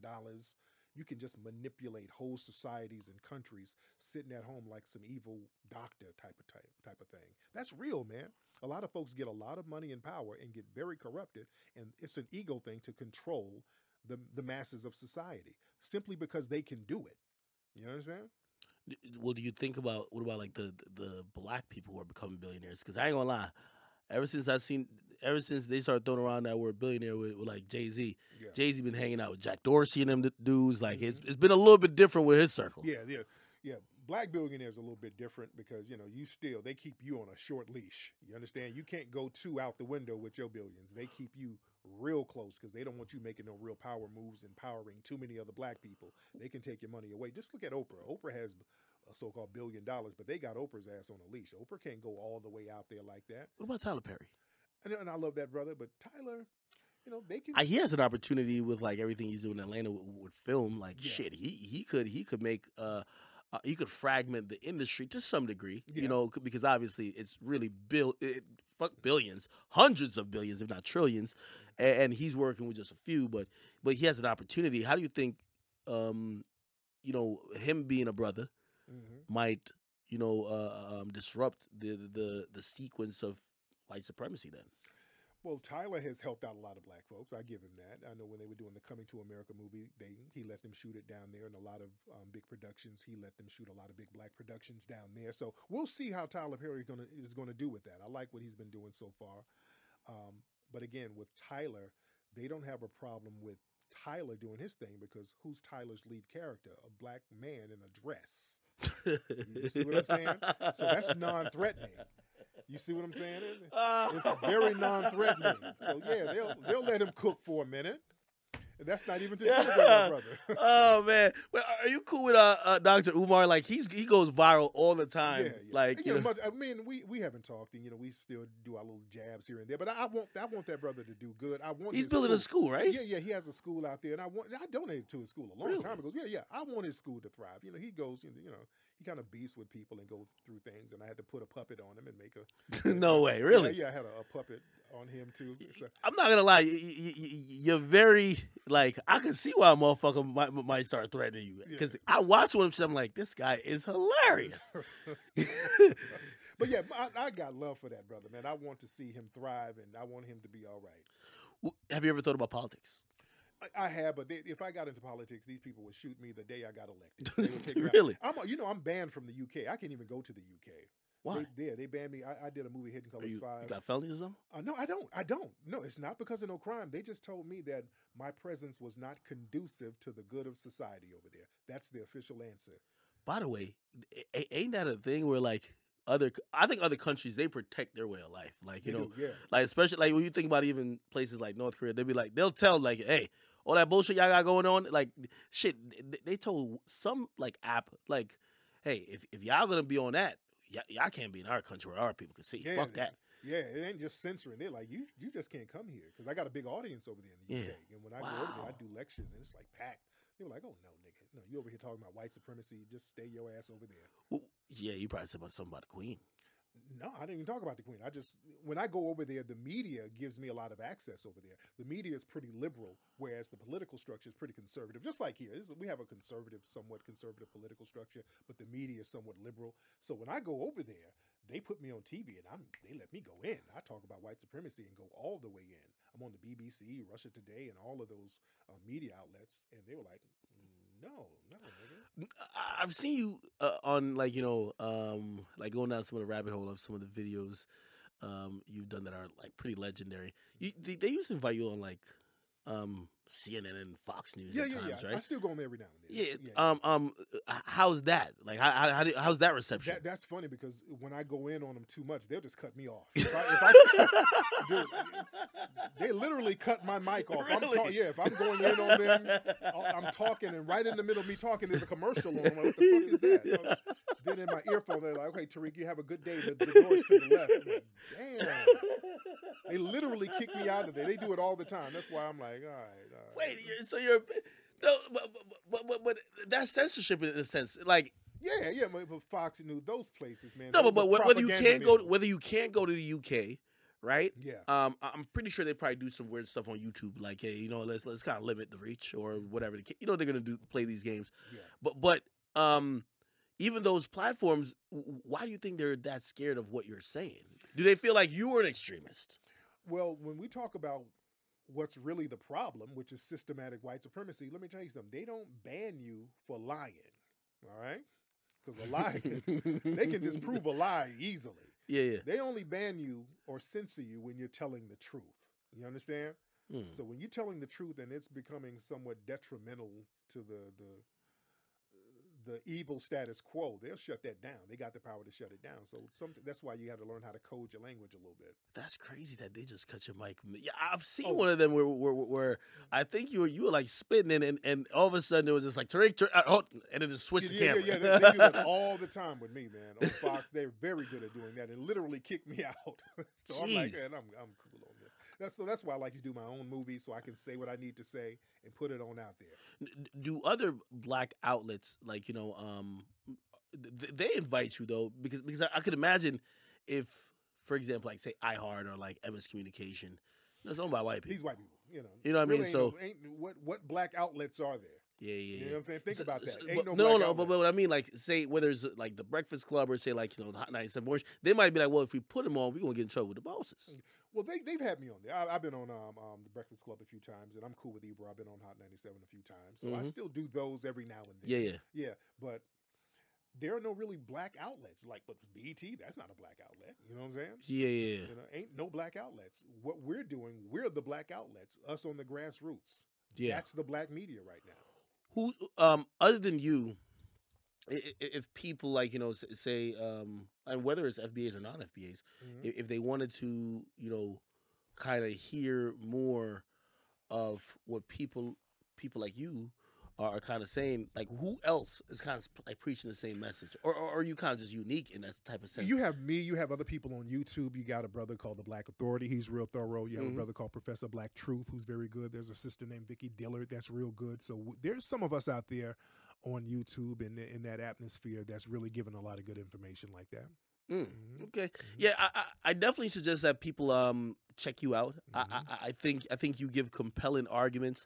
That even if they don't agree on surface, like it could challenge their thought. Right. Like to me, why it's important for me to have you here is that we can have the conversation. And shit, even if someone sits through this whole thing and says, "Man, Ak, you sound like a fucking idiot," at least we've tried to challenge your mind, right. And you can walk away from this saying, "I feel a little bit more enlightened." I think that's the point. You know what I mean? And I think that's what I try to do with even Candace too. Even though I think she's kind of more opposite of what you do. Of course. Right? Of course. And I think the perfect synergies, you got to sit down with people like her. You got to do it. Because she is an influence. Like, I got a lot of comments of people saying, man, this is a real black woman who's really speaking the truth. These are white people. Nah, I'm telling you. Or some non-FBA people. Tariq, what you got coming up, man? You say you're working another movie, but what should we look out for you? Tell us the platforms that everybody can find you. Yes. Again, still important voice that I think people should, cherish and understand even all your messages and be able to think about some of the stuff you're saying, Yeah, I got a new movie coming out called American Maroon. That's going to be out in a few months. A new documentary series. Also, my book, Foundational Black American Race Baiter. That's available right now on Amazon. Very good book to understand racism. People can follow me on... I'm going to read that book. I should have brought a copy. I don't know why I didn't bring a copy. I hope you ain't slamming us Jamaicans too crazy. No. I want to read it. No. Don't pick on the Jamaicans, man. Pick on I got love for... Man, pick on the Bajans or something, man. No, man. I hang with some gangster Jamaicans. When I go to Jamaica, I got some gangster Jamaicans I hang with. Solid dudes. I got a lot of love for Jamaicans. But follow me on Twitter at Tariq Nasheed. Follow my YouTube channel at Tariq Radio on YouTube and Instagram Tariq Elite. And we also officialfba.com to understand the Foundational Black American Movement.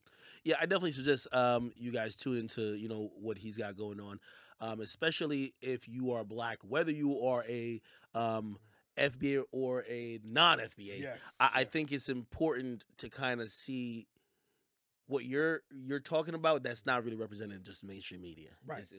These are things that, you enlightened me. Like, I didn't know some of the stuff even when you were talking about the slaves, I had no idea. Yeah. And I think history has been, sanitized in a way to kind of make people compliant. Like, we ain't gonna tell you that much that was going on with you guys because we ain't want you to be that mad. And also, shit, you might not think reparations is a thing that's needed until you know the level of torture, some of the real things that might be still affecting people. So, yes, indeed. So the reparations movement is real, man. And what we need non-FBA people to just co-sign what we're doing. Don't get in the mix and try to undermine it. Just co-sign what we're doing, and hopefully that momentum will help you get your reparations from Spain and Britain and France and the Caribbean, because that's what we want to see too. Yeah, no, absolutely. People, it's been DJ Academics. I'm glad that Tariq pulled up here. I know Tariq couldn't wait after he's like, I know Candace Owens ain't talking that bullshit. Oh, yeah, Candace threw a shot at me. I said, let me call this brother, and let's get this thing going.